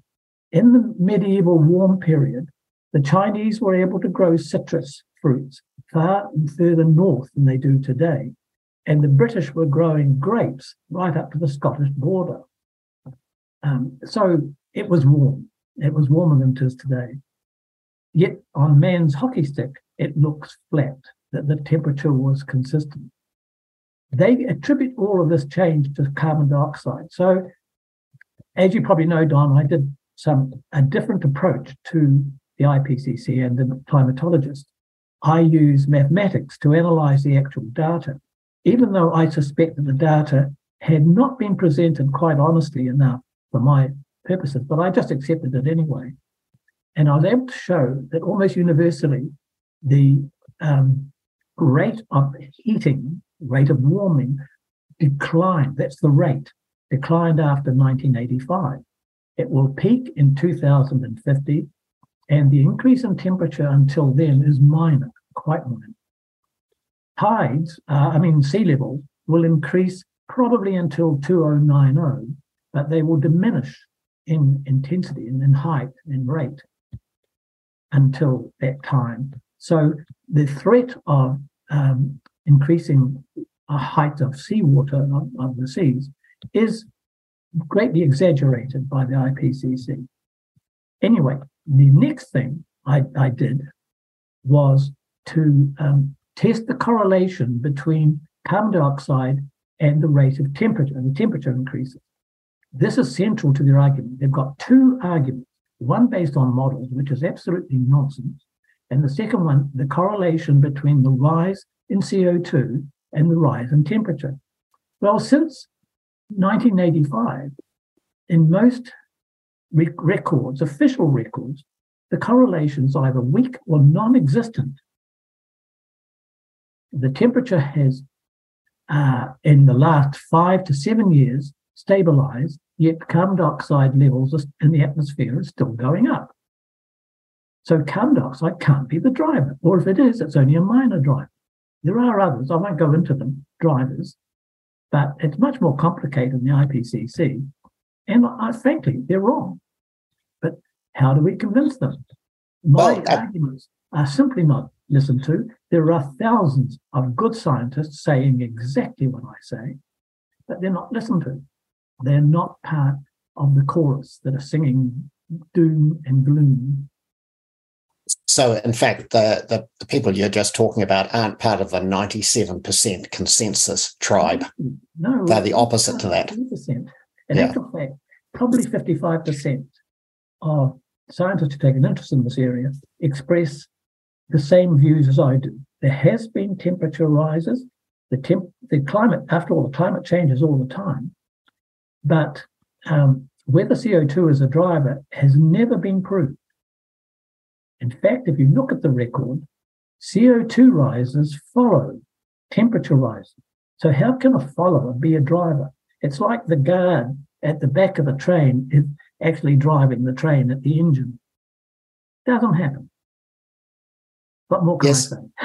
So look, I should say to listeners, we've transitioned into talking about global warming and climate change far quicker than I intended. We didn't hear about Kelly's background. He's clearly proud of his background in early days, but we'll get on to what he also does. He writes books, and one he's written recently is a counterblast to man-made global warming hypothesis, and it's available at Tross Publishing. Tell me, why is the word blast spelt with an E? Okay, well, King James wrote a blast, as it was spelled at the time, B-L-A-S-T-E, a counterblast to tobacco. And he was ignored. He warned about the dangers of smoking way back there in the 17th century, early 17th century, and he was ignored. So here was a really well-reasoned argument, totally ignored by everybody. Smoking became common. Doctors recommended smoking to their patients. Army chiefs gave smokes to their troops. And then we got the Surgeon General's report. And that, all of a sudden, you realized that smoking was actually dangerous to health and it could kill you. And so here was an example of a well-supported thing, smoking, being supported by all the authorities. The only dissent was really early on, and it was sound. It was a counterblast. So what I'm saying now is we need a counterblast to the global warming myths. And so I deliberately spelt it the way that he spelt it, in the Old English or the Middle English way, with an E. Perfect. And that's satisfying me. That's good enough for me. But why have you waited 30 years after I needed this book to write it? You should have been far quicker in getting out of the blocks. I'm slow. Anyway, hey, so we will go back to the book and the content of it, and your reasons for writing it have now become apparent. You're definitely concerned that the information that's coming out is inaccurate, and yet New Zealand legislators and politicians and many academia have bought into the what you would consider the misinformation, perhaps, campaign of the IPCC and others? Yes, well, many are forced into it. We've seen a recent episode when someone was forced to withdraw and was highly criticised for being critical. Now, that's quite wrong. People should be able to express themselves freely. If they're doing no harm, physical harm to people, we should be able to express our opinions. But the leader of the party, the National Party, came down hard on the dissenting people. I think there was more than one. And so we see suppression of free speech. Well, that's my concern. We've got 120 MPs in the Parliament. Maureen Pugh put up her case for a one-line sentence, and the media crucified her. And so have the listener attempt to crucify her. The thing is, she is the genuine MP that most New Zealanders, I think, are looking for, someone who's willing to critically ask critical questions. For instance, as I understand it, the man hockey stick was fallacious. They took out the medieval warm period to create that fear factor of a hockey stick and the rapid rising. Secondly, I gather that there's no models that have, the thousands of models of this consensus has done have ever been validated. They're all wrong, every one of them. And yet we're putting all our policy net zero 2050, trying to diminish the non-effect of methane from our animals at great cost. All this stuff. Why is it that politicians are so gullible and not willing to be asking the critical questions? I mean, even David Seymour said, we will follow what others do. Basically, we don't want to be leaders. We'll follow and we'll make sure we do no more than our trading partners. Now, that's the smartest comment of all, but it's still not right. It's still a cop-out. There have been plenty of examples of false philosophies ruling people.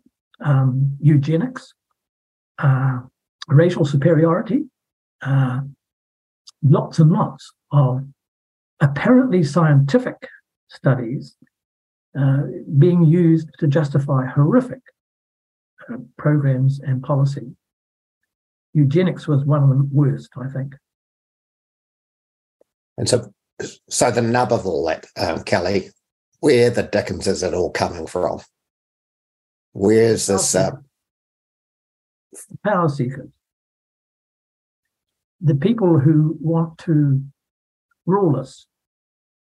The people who want us to be like the Chinese and submit.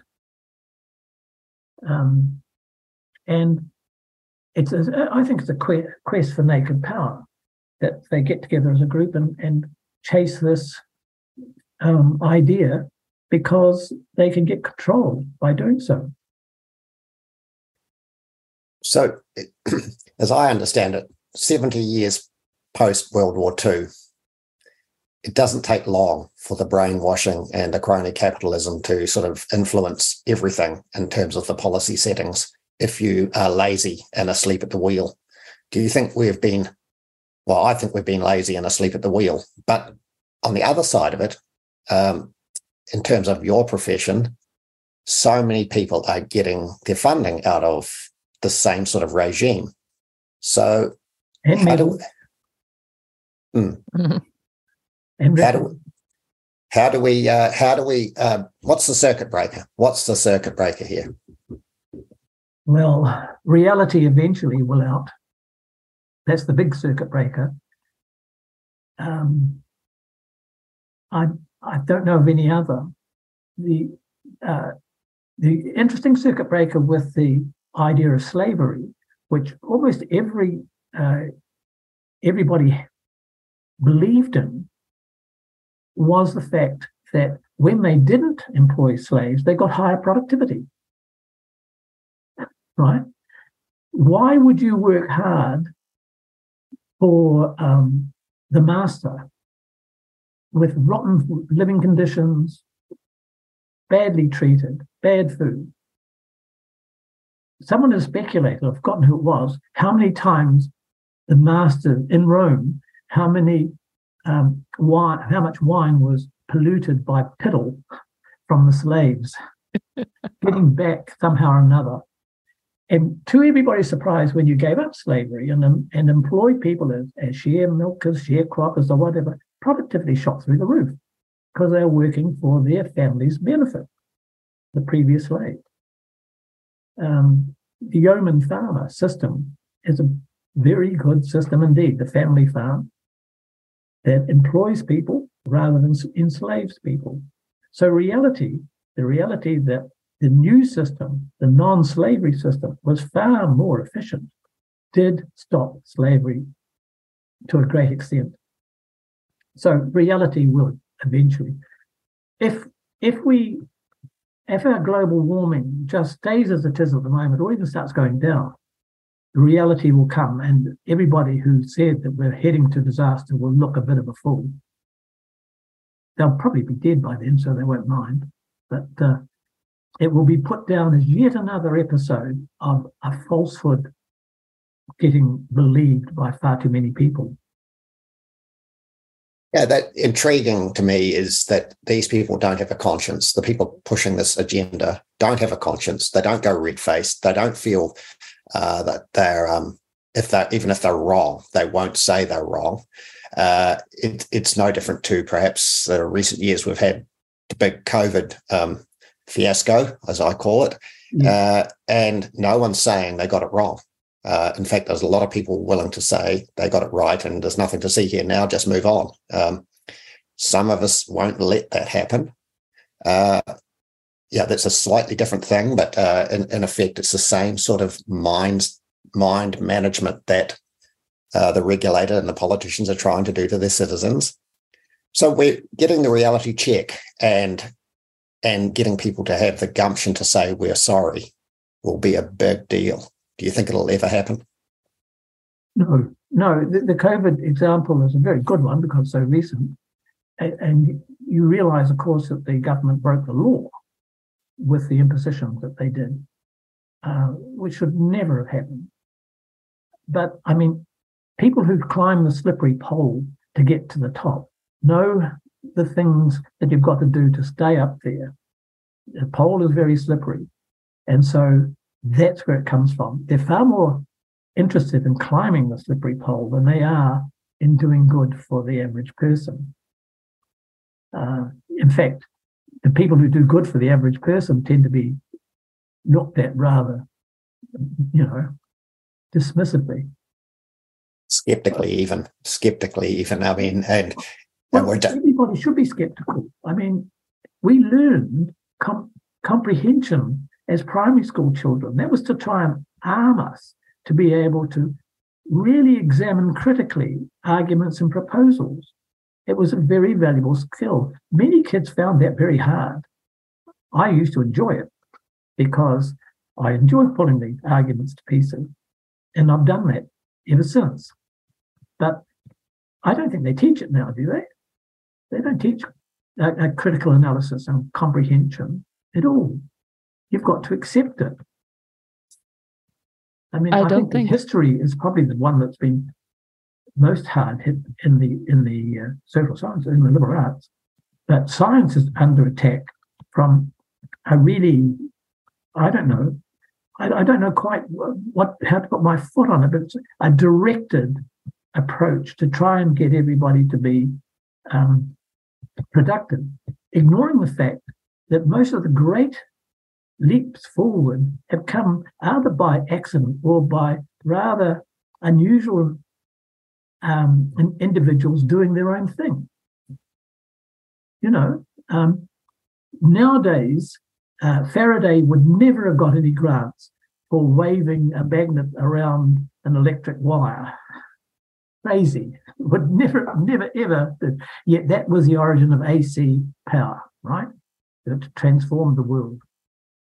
Well, I couldn't agree with you more. What are we teaching these days? We've seen so many people in academia, even within academia, now talking about the fact that which way are New Zealand educational standards going.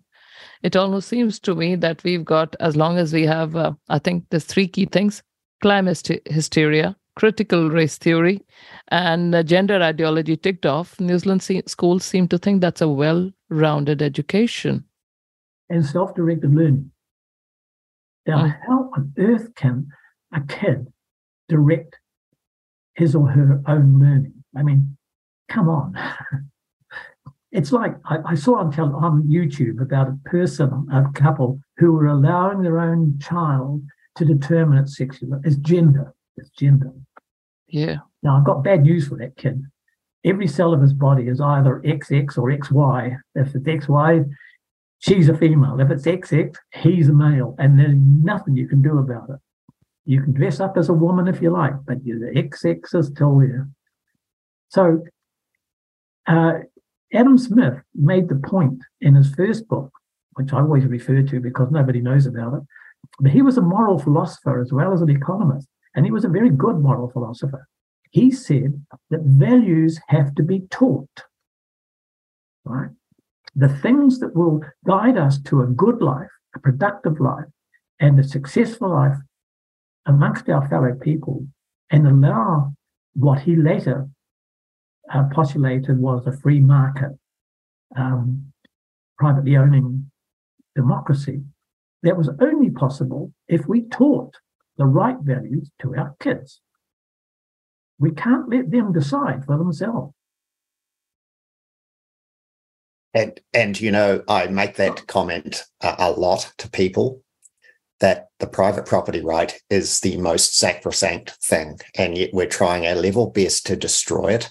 We're trying to tell society that what you have can be theirs without any purchase. You just take.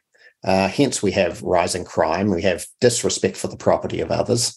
I've had it in my own property twice in the last 12 months after 66 years of not having any disrespect for our property. We've had a couple of invasions. So it is a whole breaking down of the institutions that we value in terms of our values. And yet we're letting it happen right in front of our nose, Kelly. I mean, this interview is wide-ranging. We started on climate. We're moving to this. We'll probably move back to climate. It's great that it's free-ranging, but we are in a bit of a bugger's muddle, aren't we, at the moment? Yeah, well, under the COVID regulations, they own our noses. Not under our noses. It's in us. They're invading us by law and by force. Well, yes, I think that, again, I go back to the idea that this idea of freedom is quite misunderstood by the modern generation. I was in one of those sessions that they have for naughty kids. I used to be, help out in social things, and a child had stolen from an elderly couple, and there was this meeting organised by social welfare, as it was at the time, since the child was of a certain race, there was a social worker present of a certain race. And that social worker said that if you're hungry, it is entirely proper that you take things to satisfy your hunger. And I told him, well, you're preaching the downfall of civilization there, which he didn't like. But that is the attitude in the social sciences to a great extent that was permeating our country. The young are being told that the end justifies the means, that if you're hungry, you're free to invade somebody else's private property and take it. So it's a cancer which is present and which is spreading in our society. your idea of the private property right is fundamental to a modern democracy. We must have private property rights. So if you look at Antonio Gramsci's comment about the long march through the institutions, I think that was around 1920s in that era, you'd say 100 years on, the Marxists have won for the moment. The Marxists have always won, right from Rousseau. Now, Rousseau was despised and defeated by every principal thinking person at the time. His works should have been ignored and forgotten, but they permeate our education system. The idea that the state of nature, people in the state of nature were perfect, with no relationship to anybody else, they were perfect. Civilization, the association into groups, was a downfall. It was sort of Garden of Eden stuff. And of course, that's an absolute nonsense. A person who is alone in the wild will die pretty quickly. But Rousseau said, no, civilization's been a real downfall for humankind. And the idea that people are little flowers and should be left themselves to develop into beautiful flowering bushes, it's nonsense, absolute nonsense, but it permeates educational philosophy. The far better description is one given by a famous, not so famous person, that every year we are invaded by barbarians. The barbarians are our children. And they have to learn how to be civilized. We have to teach them how to be civilized. Which goes back to Adam Smith again, exactly what he said. Now, we're not doing that. At one school, I used to be very heavily involved in education, and one school I was chairman of, emerging schools, the education department came out and tried to evoke from us agreement to the values, as they called them, that they were proposing. Now, I didn't say anything because it wasn't my place as a chairman to say anything. That value should come from the community. It should come from the family. It's not for a school to impose values. A school can have rules, and that's fine, but they should not impose values. How's that? That's not bad, Kelly.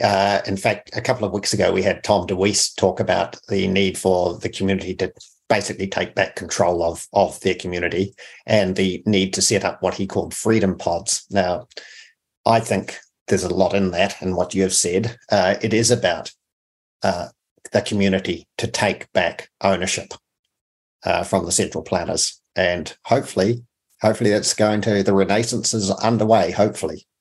Well, there's a general belief that capitalism is about greed. Now, that's wrong. Capitalism is about taking personal responsibility. But personal responsibility means not only your selfish self, but it means looking after your family, your community, your town, your country, the world. In other words, the focus of power should be the individual. Now we're transmitting the idea that the focus of power is the elite, the government, especially the bureaucrats, who carefully protect themselves by A, being massively common, there are a lot of them, and B, they use contractors to protect their backs. If anything goes wrong, they can blame the contractors. And private enterprise is always useless, isn't it? It makes all these errors. They're in private enterprise. So the bureaucrats are protected from any reprisal, any idea that we can control them. And they're probably a worse force for this evil we're talking about than the parliament itself. Because parliament is served by the bureaucrats, and the bureaucrats really have control and are protected. So that's a radical idea, isn't it? It's a radical idea, all right. I said in jest a few weeks ago, we should just build a wall, Donald, across the Hutt Valley, across to the other side, and that'll do. And we might all be happy. But on the other side of it, I understand enough about commerce to sort of say that all these people who do get paid out of your taxes do demand, they do consume, they do speculate. And so they do add to an economy. But Well, they don't lead with economy. Economies are in the attitude with productivity gains. I was going to say, but they never replace anything that they consume, do they? No, that's right. Nor do they. Their work is focused on what they do, which is paper shuffling. They don't get out there and dig ditches. They don't get out there and milk cows. They don't get out there and make ball bearings or whatever. In other words, they're not in an area where productivity can be demonstrated and improved, because you can get better farming, you can get better ball bearing systems, you can get better ditch diggings. All of these things add to wealth, and they're not adding to wealth. They are part of the economy for sure, but they're not the wealth generating part of the economy. The wealth generating part of the economy, unfortunately, is private enterprise. Period. Now, Period. Yeah. Yes, both of you have spoken about private enterprise and protecting the right to private property. Earlier this week, I think, Monday or Tuesday, there was this online Zoom I attended. And I know I must have rocks in my head, but this was hosted by Greenpeace. It was called Our Methane Moment. So there were 4 speakers, a couple more facilitators, and I think Dawn told me there was just a dozen people. So one of those was yours truly. And I was caught by this line. This gentleman who was there, and he runs this organization called ALL, Aotearoa Liberation League. And I'm probably massacring what he said, but he went something on the lines of that we need to humble ourselves. We need to get rid of this idea that all of us can be millionaires or have exclusive access to vast parcels of land. We need to get rid of this idea of individualism and defer to the community. I was blown away. This was a young man. He could be no more than 30, I'd say. And the way he said it, he truly believed in it. But this is what our youth think today. Well, the trouble is that sort of idea is romantically attractive, superficially attractive. It's Rousseau, it's Marx, both of whom were desperately wrong, because we're not like that. As E.O. Wilson said, communism is a beautiful idea, but it's only for the other species. It's not for humans. We're not like that. But this is what, speaking in a... Sorry? This is what they're talking of in a lecture about methane and its issues. So from methane, they come to private property rights. And from there, they come to the rights of the collective. And I'm like, where is this going? Talk about science. Well, Marx wrote a letter when the Paris Commune was surrounded by the Prussians in the Prussian War, where they conquered France. And Paris was isolated, and people had to eat elephants and rats and so on. They were so hungry. And Marx wrote a letter to them saying, "You're mad, you're not taking over the banking system." He advocated taking over the banking system. Society maintained itself in Paris at the time. It functioned. They might have been eating elephants, but they were still going to work and doing all the things. They knew, and they said to Marx, if we take over the banking system, Paris will fall. Utterly, not only to the Prussians, but it will fall from civilization. So, there are people who do the right thing and think sensibly, even against the nonsense that Marx and Rousseau spoke and wrote about. So we hope there are enough sensible people. But we're distracted by the joys of television, Emily in Paris, how wonderful that is, and everybody's having a good time in Paris. We're just not realizing that this cancer is creeping up on us. Comfortably numb, I call it, Kelly. Comfortably numb. Exactly. And distracted and amused and,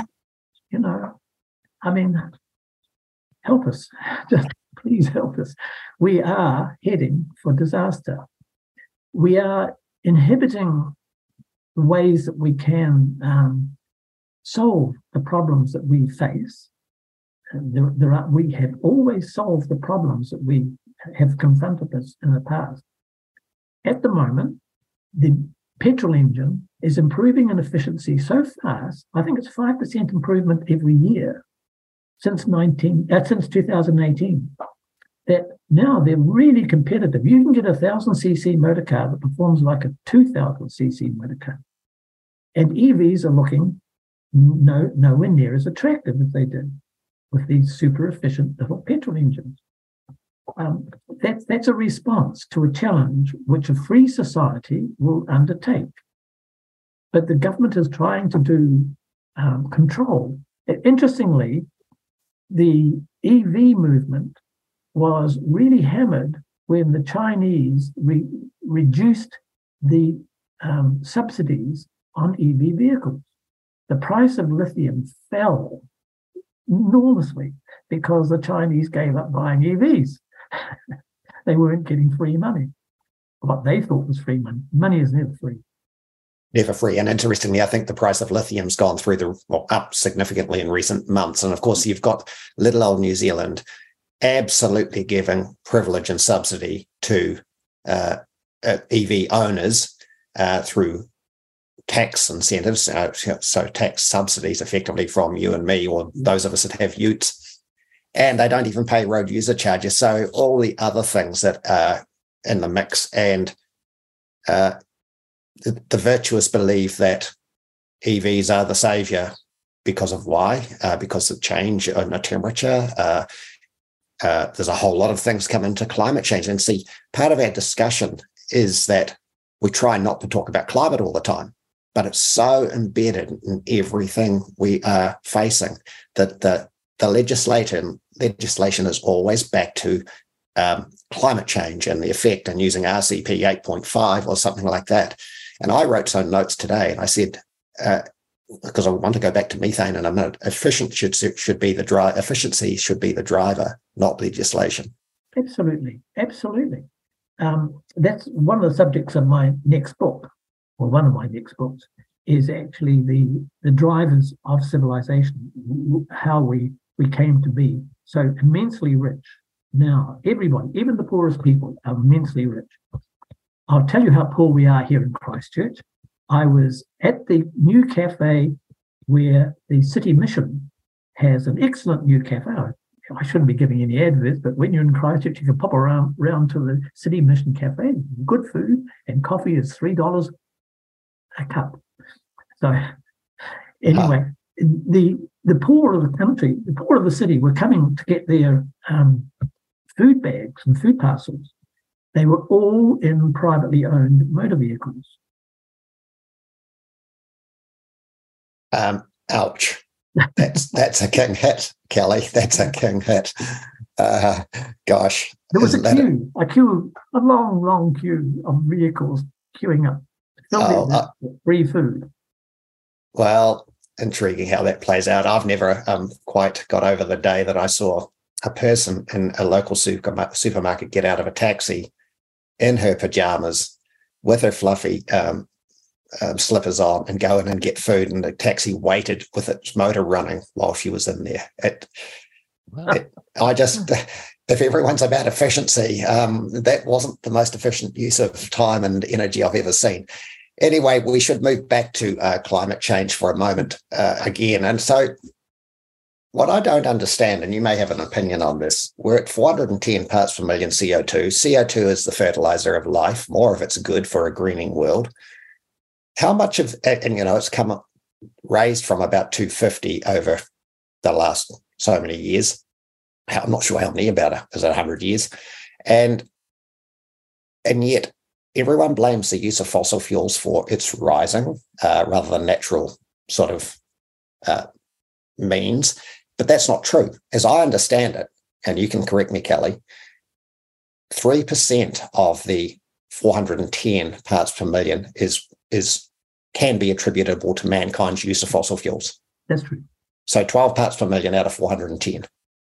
And we are about to spend trillions as a world trying to break this system of the current way we enjoy life down and have net zero 2050 programs. We're trying to say ruminant agriculture has got to be changed. We've got to eat crickets and bugs because animal agriculture is no good.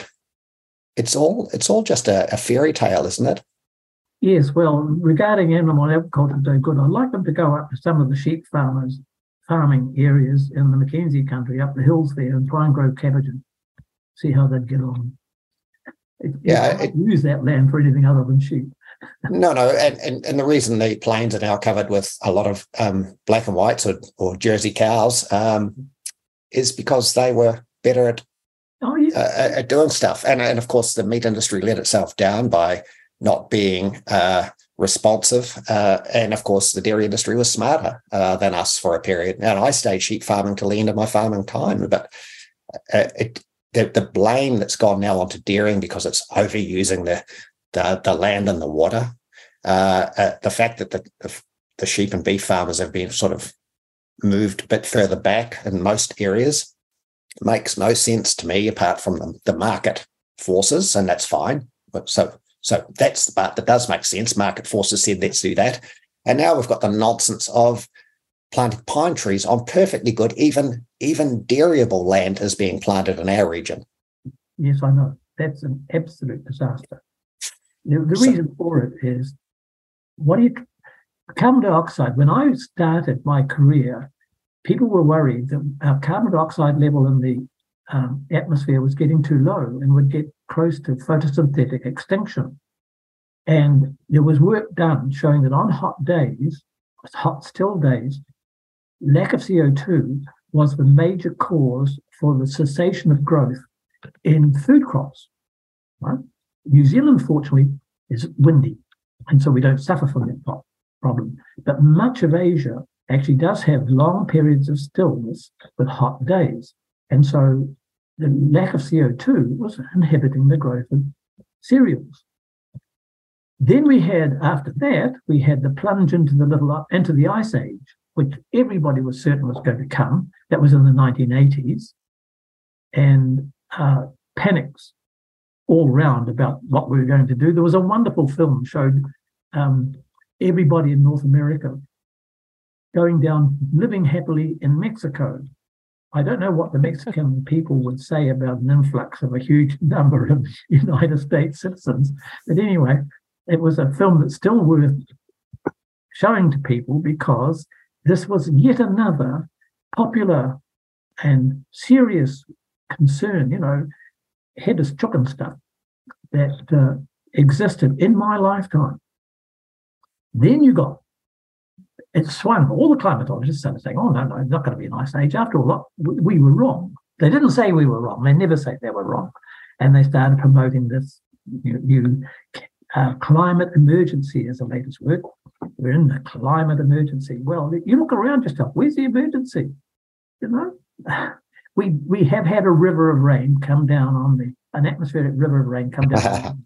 That happens. That's weather. That happens every few years. We have that. It was sort of like the monsoon that happens every year over in Asia. But they got a thumping. And so it was sad. It was bad. But I can remember episodes like that, very severe droughts in North Otago and so on. Bad storms like the Laheni storm. The 1975 storm here in Christchurch was really bad, and so on. We've had extreme weather events all the time. They're declining in frequency. They're not getting worse. Analysis of the record show that universally. You get these activists saying that we're going to get more and more storm events and so on as the climate warms up. Well, that's not true. And they will not justify it with facts. They will not show you any of the data that exists. It's like picking 1850 as the start of the man's hockey stick. Yeah. Why 1850? The reason why 1850 was the Americans suddenly discovered meteorology, a subject that was developed by the British in Fitzgerald. And so they have records, reliable records. Other countries have records much earlier than that, and I've dug them up. I still have to get the 17th century ones from Britain because evidently they had established a meteorological office in about 1610, which lasted for about 80 years. And they took records. After all, Galileo invented the fluid responsive thermometer years before. We've had that technology for a long time. Where are the records? I managed to drag up the Swedish records because the Swedish are honest. They do give you their records and they do discuss what adjustments they make and give you the original records, which is really, really a good thing to do. But everybody else fiddles away with the records and presents those. So, of course, you really don't know how valid those records are. The other thing is, of course, that when meteorology started in the 1850s, if you like, there were very few stations, France, Britain, America. And since then, more and more have added on until you can get the graph and it goes up exponentially almost to the present day. Well, that's a mixed data set. You've got temperate countries starting off. What was added on were tropical countries and then Arctic and Antarctic. So you can't mix up those data because it's just nonsense to do so. You have to analyze it a completely different way. And when you do try and unthread that heterogeneity, as it's called, then you get a different picture to the one that is common today. Okay, that's a big rant for you. Sorry about that. But that's all good knowledge. And interestingly, I think in the old days, the period you've just talked about, the coverage clearly was limited to certain areas. It couldn't have covered New Zealand. It couldn't have covered South America. Couldn't have covered so much of Africa. So talking about 1850 to now is a bit crazy. I mean, they link it into industrialization, but we've just told listeners that as our understanding that it's only 3% of 410 parts per million is mankind's influence on carbon dioxide. And we've also said, effectively, carbon dioxide really isn't a huge thermometer or cause for temperature rise on the Earth. So again, we just go back to this. It seems like a fairy tale, a nursery rhyme, a bad dream. And yet we're about to spend trillions on remedy. So it's crony capitalists pushing this. What is it? Yes, but people have to believe in something, right? You and I believe in private enterprise. We believe in private property rights. We believe in open government. We believe in those things. But people like something more juicy, more emotionally satisfying, and to blame others for the predicament you're in is a wonderful thing if you can get others to agree with you. So, of course, the communists always managed to convince the unemployed who didn't own anything that communism was a right thing.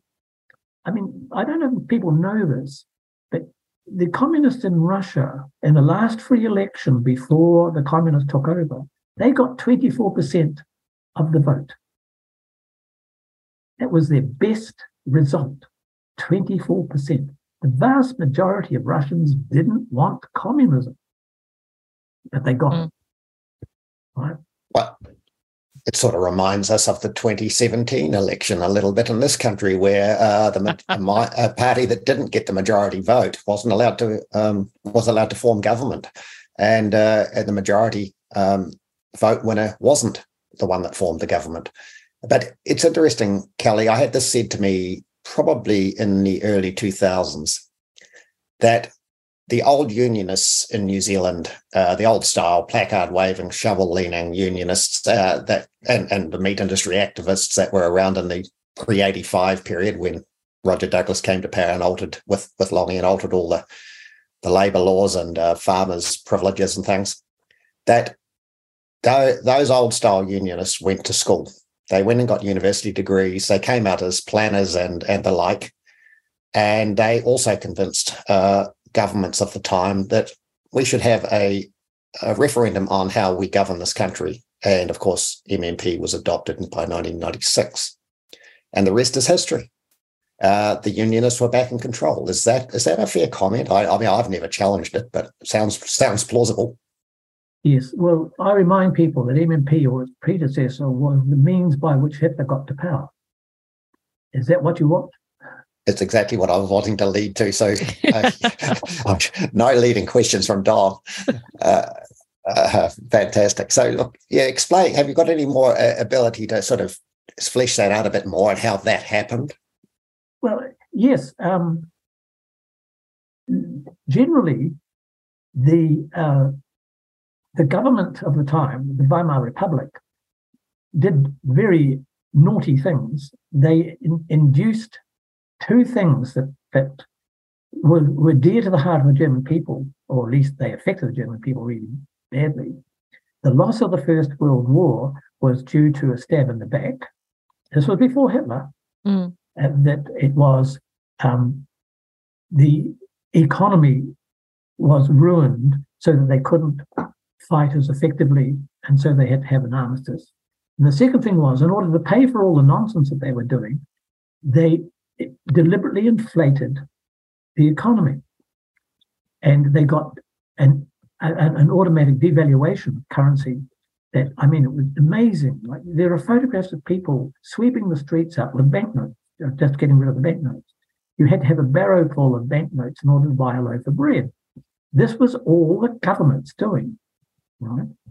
So here they were sowing the seeds for Nazism, who had a consistent policy that aligned with Germanic beliefs in socialism, in nationalism, in racism, and in the power of the German people to be the rulers of the world.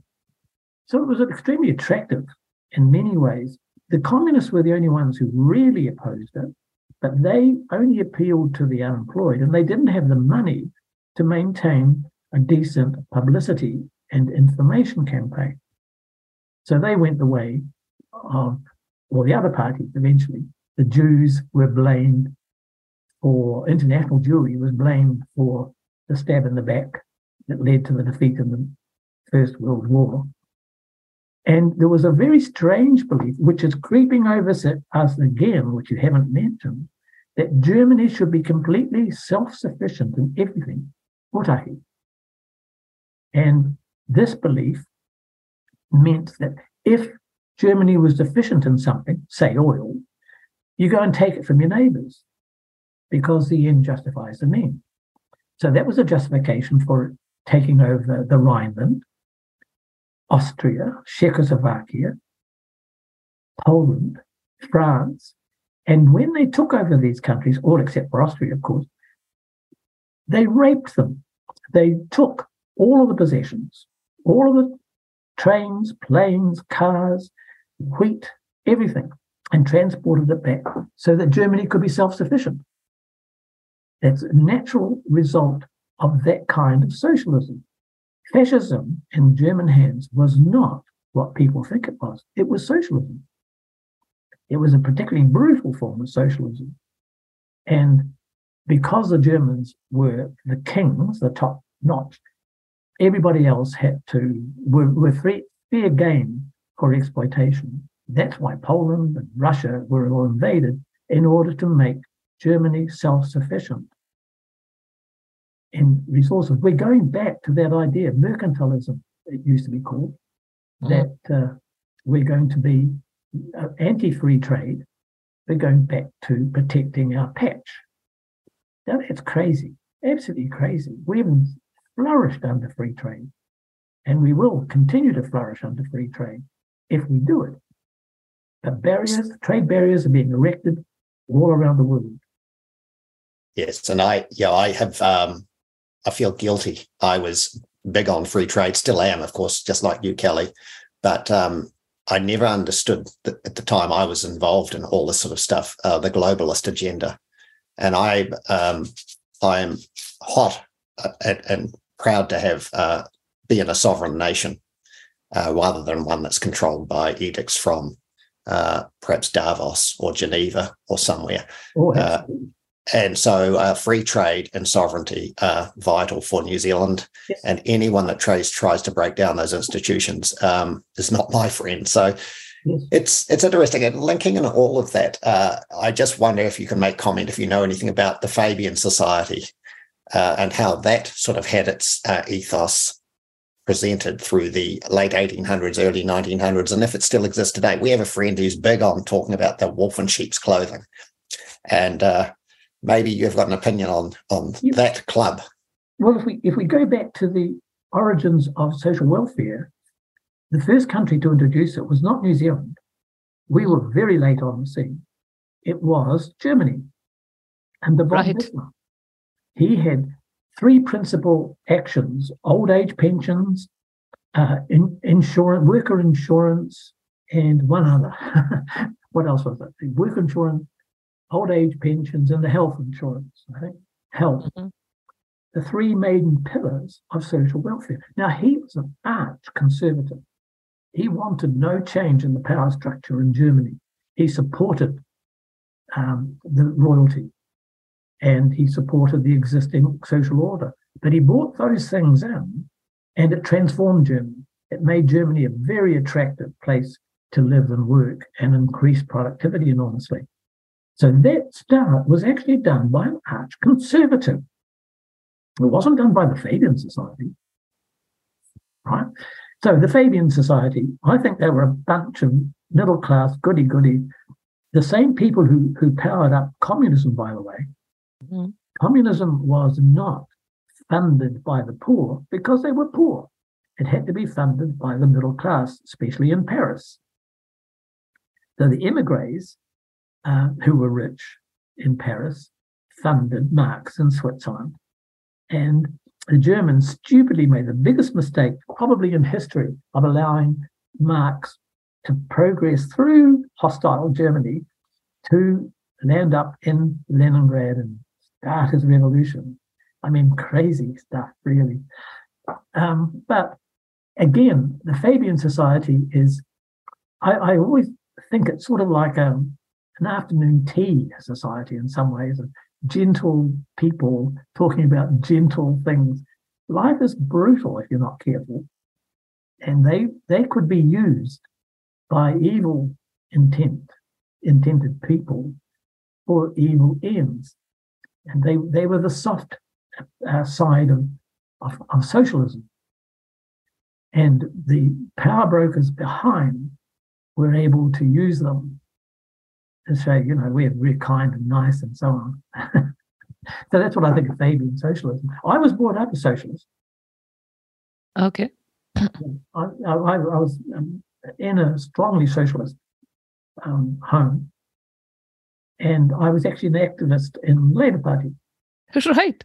Yeah, but I left the Labour Party when I realised that their economic policies were dreadful.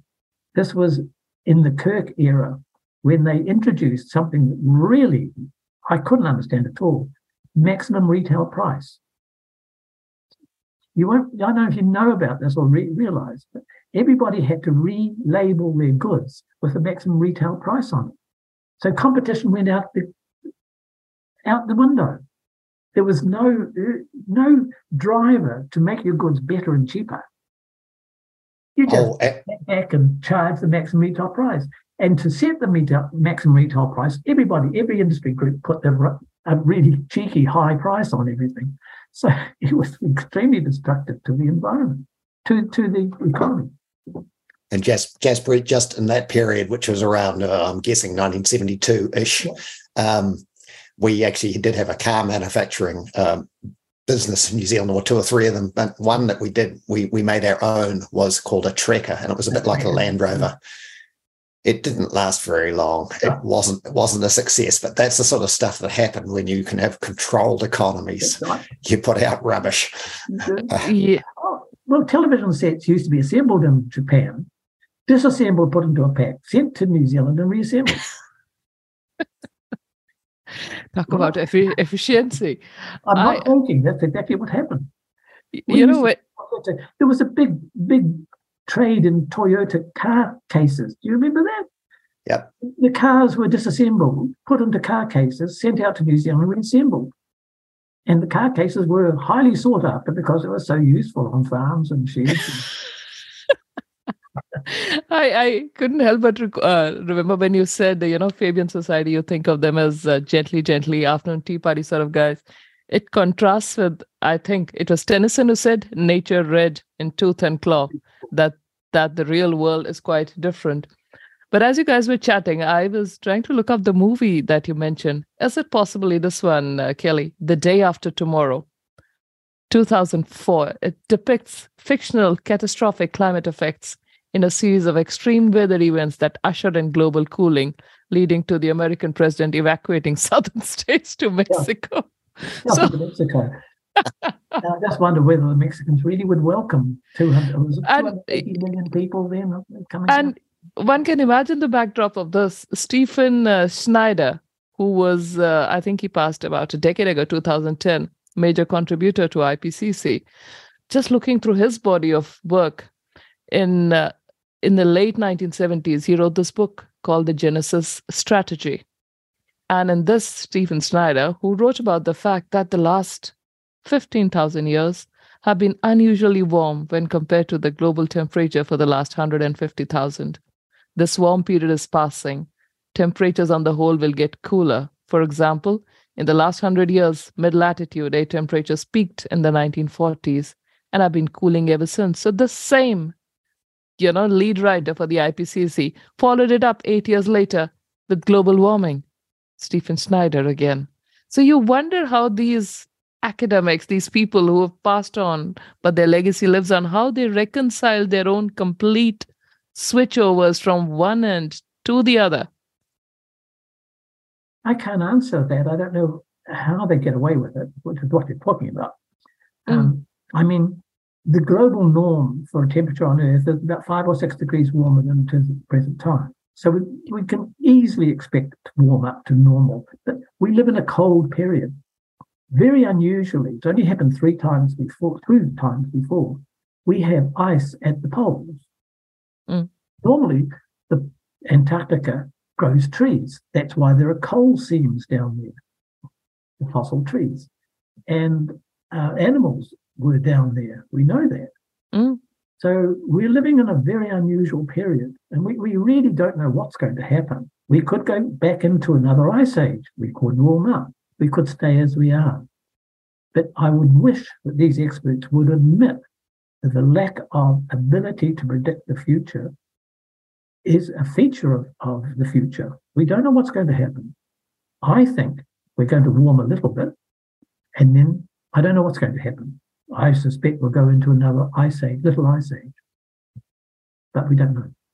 Well, we don't know.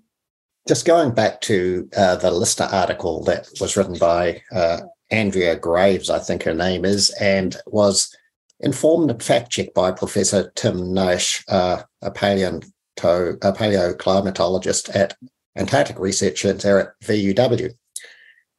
It says here the highest ever CO2 level found in ice core bubbles is 300 parts per million during an interglacial period, and it was around 180 ppm during the ice ages. Now it's 414, a level not nearly seen for 4 million years.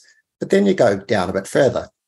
Looking back even further, CO2 was even higher, up to 1,000 parts per million, due to natural geological processes, such as a massive volcanic activity.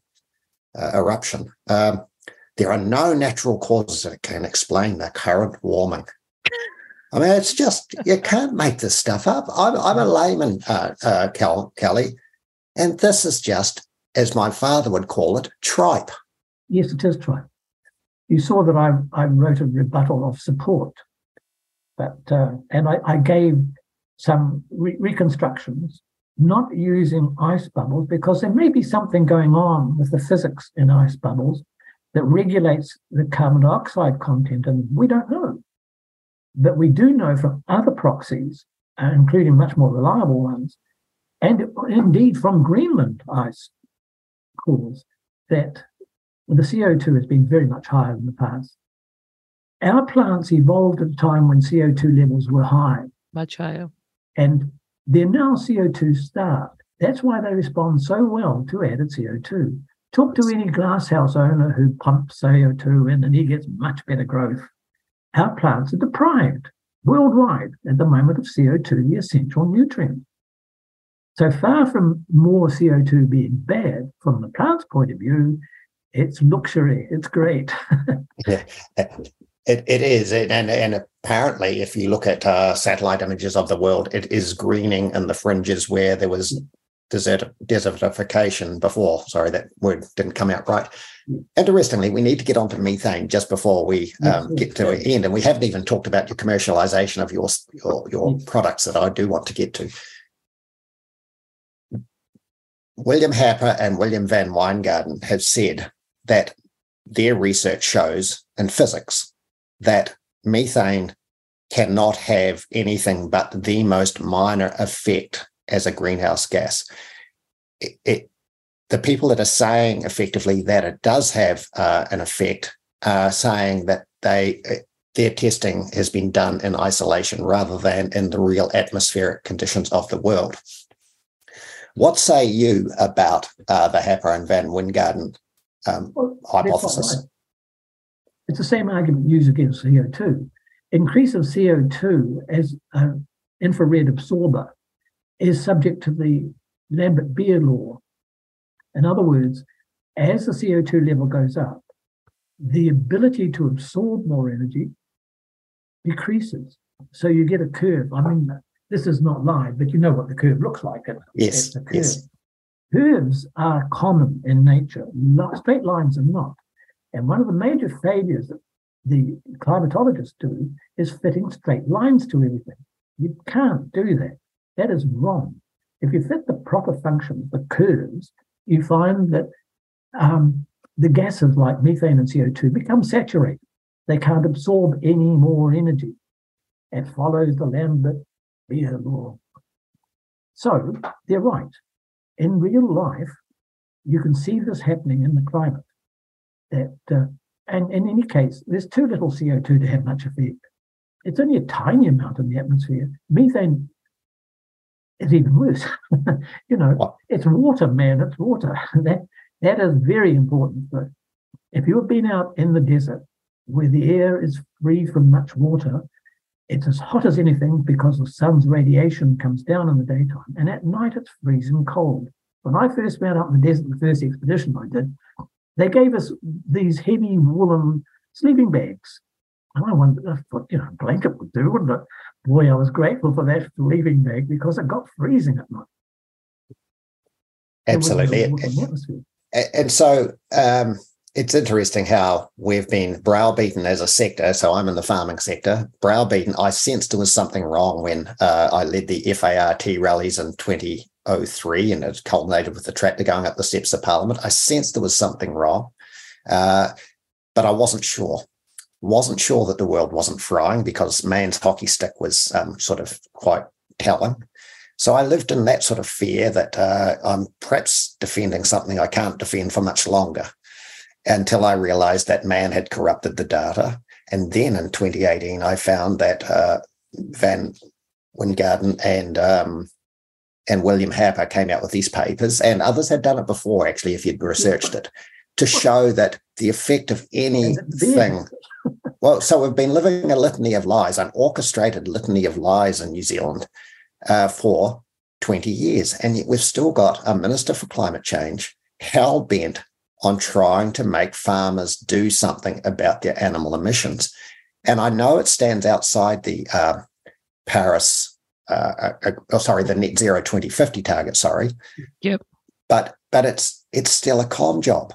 And we've got farmer leaders falling for it that we need to do something. Now, I don't say I've got the mortgage on intelligence, Kelly, but I love hearing say, well, I clearly don't have.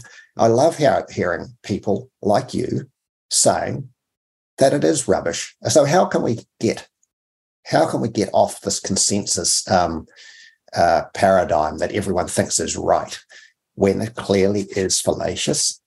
And it's clearly destabilizing the good efforts of farmers, and it's destabilizing our economy potentially. Oh, really? When are we going to get off this climate drug and get back to real stuff?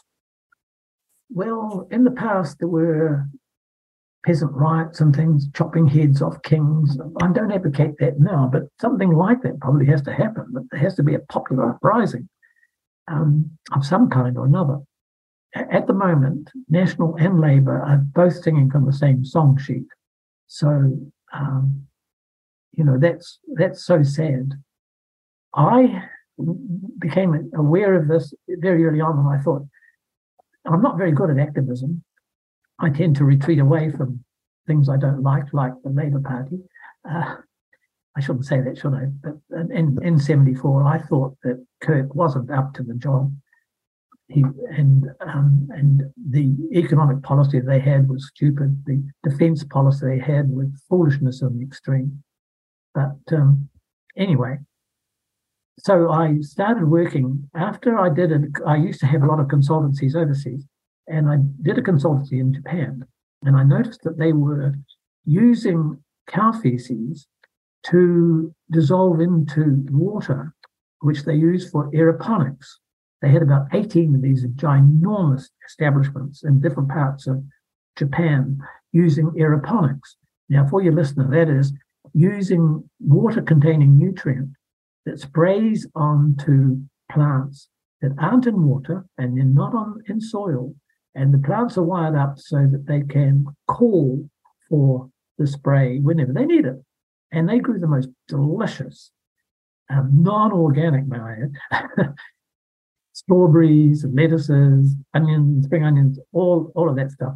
Even in the middle of winter, they were busy doing this. But this outfit were organic registered. So they were using cow poo as their source of nutrient. And the cow poo didn't smell. And I thought that was odd. They deliberately, and I asked how they did it, and they told me about this plant extract that they used. So they also had a patent application for its use as a deodorant for humans and dogs, to take the smell away from dogs and humans. So I came back to New Zealand, and I got some of this stuff, and I started playing around with it, because I had worked out that if it was, the smell is produced by microorganisms. So that substance must be inhibiting the microorganisms. Right? If it was inhibiting microorganisms in the feces, I wrote to them and said, I actually tasted some of their milk. It was sweet and good milk. And they had higher growth rates in their cattle when they were using this stuff. So I did a lot of experiments, and we actually isolated the active. We know what it is. It's manufactured. It's approved in most countries except New Zealand for use in farming. So we're going to have a battle for whether to get it established in New Zealand. We're thinking of actually going to America, where it is okay to be used. It's recognised as safe, generally recognised under GRS, as it's called. And we did field experiments, but using my training was in human physiology. So I used human physiology techniques on the animals. I didn't use those collar things that they used, or metabolic chambers. I used a Douglas bag, which basically was a mask over the animal's face that blew up a gas impermeable balloon, and I took it away and analysed it. We got up to 90% reduction in methane with a small dose of drenched in sheep, and it lasted 4 days. So this looked practical. The dosage for a cow would be around about 15 milligrams. The LD50 is way, way, way above that. It's very safe stuff. In fact, it's a natural product. You have it inside you. You just don't have enough. The cows have it inside them. They don't have it in the right place. It has to go into the rumen, where it stops the methanogens producing methane. And it's more energy for the cow. You get more milk, better milk, and greater growth. And so that's the key, isn't it? If there's something that can make the animal more efficient, yep. Not less efficient, then farmers will gravitate to it. It certainly doesn't need to be legislated. But my point is, we've always solved our problems in the past. Yes. And so this is a problem. And I hope that people will remember that in actual fact, it's making the cow more efficient. It's not solving the methane problem because there is no methane problem. Exactly. 100%. And so your commercialized list here is significant, and we haven't got time to go through them all. But one that did intrigue me, and it's when I first met you, Kelly, was you were big on Jerusalem artichokes and trying to get inulin out of those artichokes and creating the flour. And it was good for diabetics, was it, from memory? Yeah. Given up that. Given up. Too hard. Too hard. What we have found is that in deer and sheep, it reduces methane production. The volume of feces diminishes. The growth rate improves. The improvement, the sheep that we treated got far higher prices at auction. They just looked magnificent. They were bigger, they were glossier, they were, and I think the control sheep got $90 on the hoof, and the treated sheep got $140. Oh my goodness! Yeah, so this was good stuff. Good stuff. We're thinking of perhaps having a feed that has Jerusalem artichoke chaff or whatever, because if it's chaffed and aged, the animals love it. We know that by cattle, horses, cats, dogs, and all will eat stuff quite readily. And we put our secret ingredient in, so we get a double hit at methane and growth. Right. Combined. And it should be cheap and easy. The price per treatment is very low because we use very little of the active ingredient. You don't need much, but it has to be into the rumen. You have it in you now, the stuff. Right.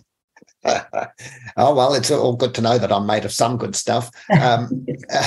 There's lots of other things. Not enough. This massive list you've got another product called Flora Flour and Flora Plus. And they were over in Australia.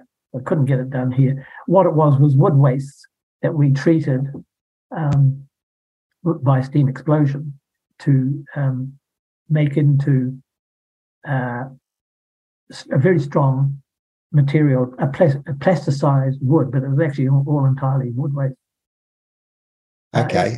It's being done in America at the moment too, but that I have no commercial interest in that anymore. And another one I recall, really interesting, the one that had the greatest potential was the potentiation technology, which led to potentiated pollen, which some of your more elderly, more like me, listeners will probably remember was very popular. I think we were the first to $1 million in that profit in with that product. My goodness! It took off like a lightning. We eventually paid back. I think it was 1,400% to the investors. It's just an amazing success story. Ruined by a couple of Aucklanders, but we won't say anything nasty about Aucklanders at this stage. Well, they're our listeners, so please be nice. Come on, be nice. Interestingly, going back even further in your list, you talked about these ESG monitors and things. Oh, yeah. That's when I was young. Yeah. And as a hobby, I did electronics. And I was teaching physiology at the time, and we needed to be able to measure the ECG and the other vital components of activity, such as the ventilation, the breaths under exercise. The mantra at the time was that you could not take active ECGs. You had to lie down on a thing, you get wired up, head and ankle and so on, the wrists and ankles, and you had to lie still because the muscle noise swamped the signal from the heart. Any activity would ruin the signal. But I found it was an easy solution to that. And I designed this machine that gave us active ECG, and to it I added on a machine to analyze the number of breaths and depth of breath and composition. So we had this going. I wasn't commercially focused at all at that stage. And I offered it all to the hospitals, and only Invercargill Hospital took it up. See, it just shows you they're world leaders. Yep. And we were approached by one of the medical salesmen because we bought medical gear. And he saw us doing this with, I think it was the 8 team that we helped train using my equipment so that they could manage to measure their performance under extreme exercise, which is what rowing is. You couldn't do that with ordinary gear. And he looked at it and said, "Oh, that's interesting. What do you got there?" And I said, "Oh, it's a bit of a green box that I made up." He says, "Do you sell it?" I said, "Oh, I suppose we could." Because they were selling deep ray equipment. But when they ran the deep ray equipment on their patients, the nurses and the doctor had to go away into a safe zone, a lead line zone, and so they wouldn't get damaged. And they couldn't see how the patient was going, whether the patient was still alive or had been fried. So they wanted this green box. And I said to the boss, "Could we make it? Could the technicians make it?" And he said, "Oh, I suppose. It's for a good cause." And we sold it to them. And a year later, I was in the hospital and looked at the stuff, and they said, "Oh, yeah, we used that green box there to see how the patients are going." I said, "How much do you pay for it?" And they told me it was 10 times what we sold it for. That shows you. Commerce quickly. Yeah. We're gullible. Some of us are so generous with our time and energy and intelligence. And we probably need to wrap this up pretty soon. But one thing I did note that I remember being a huge push on in television advertising and marketing that you obviously had the genesis of was a product called Enzogenol. Yes. That's got a good story because a group of private investors had gone to try and make an equivalent to pycnogenol in New Zealand, and they gave it to the Chemical and Process Engineering Department of Canterbury University, and they were stuck because there was a patent stopping them doing the standard way of extracting the active materials. And Ian Gilmore, a friend of mine, knew that he and I had collaborated and knew that I was a bit of an oddball that could think outside the square. So I got rung up and invited over to a conference they were having with the investors. And they told me what their problem was. And I had a look and said, "Oh, you don't do that, you do this." So I gave them a water-based. They were using solvent-based systems, but I knew that those compounds they were looking for were also water-based. So there was a water regime that you could use to extract it. It was very much cheaper and much safer than the way that it had been done. So we got a patent, and it's still in production. It's using that. The people who made pycnogenol evidently have also changed to the water-based system, gone away from solvent. So there you go. And that unbelievable. Was a quarter of an hour's work for me. Oh, you make that all sound too easy. And in fact, at the outset of this interview, I talked about you being the Olympian of academia. And not only are you in the sciences, you're into the commercialization of them. You're an author. You've done a lot of stuff, Kelly. And one of the things I didn't mention was when I was dean, I had the horrible job at enrollment time of sacking all of the students who weren't performing. Now, I reasoned that they'd got their school cert, got their UE, they should have enough brains to get a degree, even if it's only a C grade degree. They should get a degree. So I interviewed them. I interviewed a lot of them. And we tried to drill down to the reasons why they weren't performing at the university. And it came out to be 4 factors were common. And none of them was intelligent or the ability to remember or any of that. The essential things you have to do to get a degree. And so I did a deal with them that I wouldn't kick them out if they would attend a course that I would organise and pay for. So I rang up the psychology department and asked for the best industrial psychologist post-grad that they had. I asked the professional staff, the academics, and they gave me a name. Being a cautious bloke, I rang up the secretaries who know everything about an organisation, and they gave me the same name. So I contacted this young lady. She had to be young and forceful, and knowledgeable about industrial psychology, and she was all these things. And she did a brilliant job. It was paid for by the students, and the university gained about nearly $1 million in fees out of that. Wow. And amazingly, most of them passed subsequently. Some of them got up to A grades.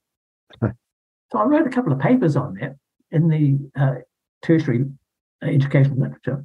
But I got praise from all over the globe. They were looking for programs like this. I didn't do anything except have the ideas. I just planned. I didn't do it.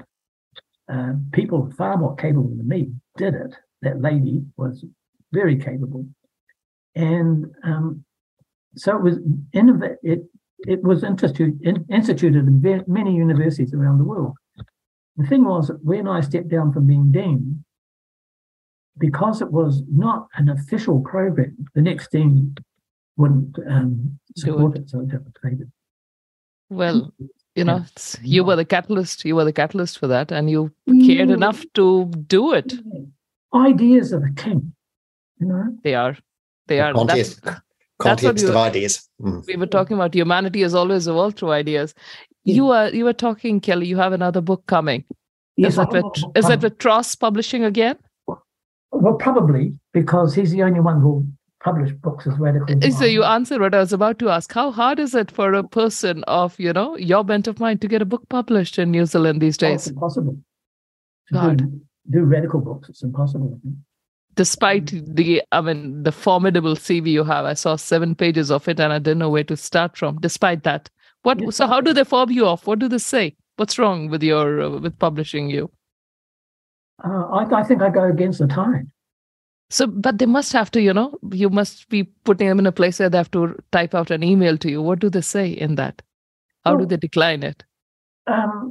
Well, a rejection just is a rejection. They're always very polite. I just had one yesterday, but they're always very polite. They never give you a reason? Why is that? Oh, yes, it's just not their sphere of interest or something. I'm aware that the Engineers Society or whatever body they have does that to some of their members too. So very, very awkward to get papers published. And good on you for being tenacious, and good on Tross Publishing for publishing your book, The Counterblast. He wants me to do many more because that climate book is selling well. Absolutely. Well, here's a shout out for Tross Publishing to our listeners. And incidentally, for anyone who might be thinking that this green agendas is just for farming, I have news for you. None of us is going to escape it, whether you're a dairy farmer like me or out in town. I saw an article yesterday by Mark Dalder, gentleman, and I don't know how they throw these amounts around, but his article was on the newsroom about plans to cap climate pollution from new buildings.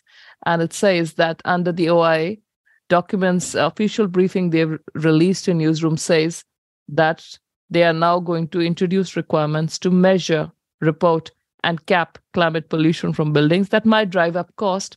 But somehow the article ends with saying that if we do all of this, we are going to add $147 billion to the economy, to our GDP. We are a country with a GDP of $350 billion. If we do this, we're going to increase it by half. And Magic. I looked down at the comments. Just 3 people have commented on that article on Newsroom's website. One of them is Kyron Keogh, an environmental consultant, Otago Limited. There is a Lindsay Wood from Resilient NZ. Thanks, Mark Dalda, for traversing. You know the ones who respond. You know which way, the dollar falls. Yeah. Well, just getting back to my next work it's actually on human evolution and the rise of civilizations. It also mentions the decline of civilizations. And I would have thought, Kelly, anyone would open that. That's not just a climate book. This should be welcomed by anyone. Well, climate comes into it at times because climate change has been attributed to the fall of the Bronze Age and the Roman Empire and so on, and was involved. And of course, the French Revolution was impelled by climate change, the cold of the Middle Ice Age. But I think I'm promoting a new way in which we evolved. The standard mechanisms for evolution are natural selection and sexual selection, right? And I'm proposing a third one, transactional selection, where you, in free commerce, you both sides benefit from the commerce. The buyer should have choice, and the seller should have competition. And if those are free and available, then you will get an amazingly rapid increase in welfare and wealth. And that's what's happened since the Enlightenment. But it's also had effect over time, over the last 150, 300,000 years, on our brain, our body, and so on, that this transactional selection has enabled humans to transcend the animal condition and become highly civilized, highly intelligent, able to indulge in teleology, planning, and aiming for goals. All of these things came about because we were not getting our resources by contest taking. We were getting them by trading. And that encouraged specialization and labor and all the good things that trading can bring. And it explains a lot of features of humans which have puzzled people for a long time, such as our very mixed genetic makeup. And that's because when people were trading, often boy would beat girl from the other side, and they would have babies, and we would be a mixed genome, and all of these things. I think that there's one group who traded very extensively a long, long time ago in Central Asia, and their genes have permeated the whole Earth. Between 5 and 40% of your genes come from this group. And how do you explain that with natural selection? You can't. And dare tell anyone that we're hybrids of something else. It doesn't go down well. You say that in New Zealand, well, we're all hybrids of something. And especially in Maori, they don't like that argument. They just don't like it. But we are. We've even got Neanderthal genes, and we've got genes from E. coli, from the bacteria. We have a lot of bacterial genes. You can't deny that. Those are facts. And interestingly, listeners, I'm looking. We do this live, and Kelly's on a video link, and he's smiling all the way through this. He just loves his subjects, and we love hearing them. And hopefully, we can do it again, Kelly. Yep, sure. Maybe we might be able to stick to the script. I might be able to stick to the script. You know what I'm like.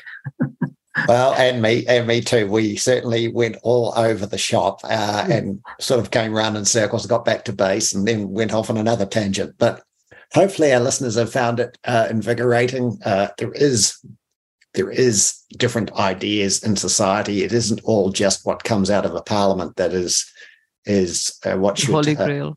Yeah, there's the Holy Grail. They're right, Jaspreet.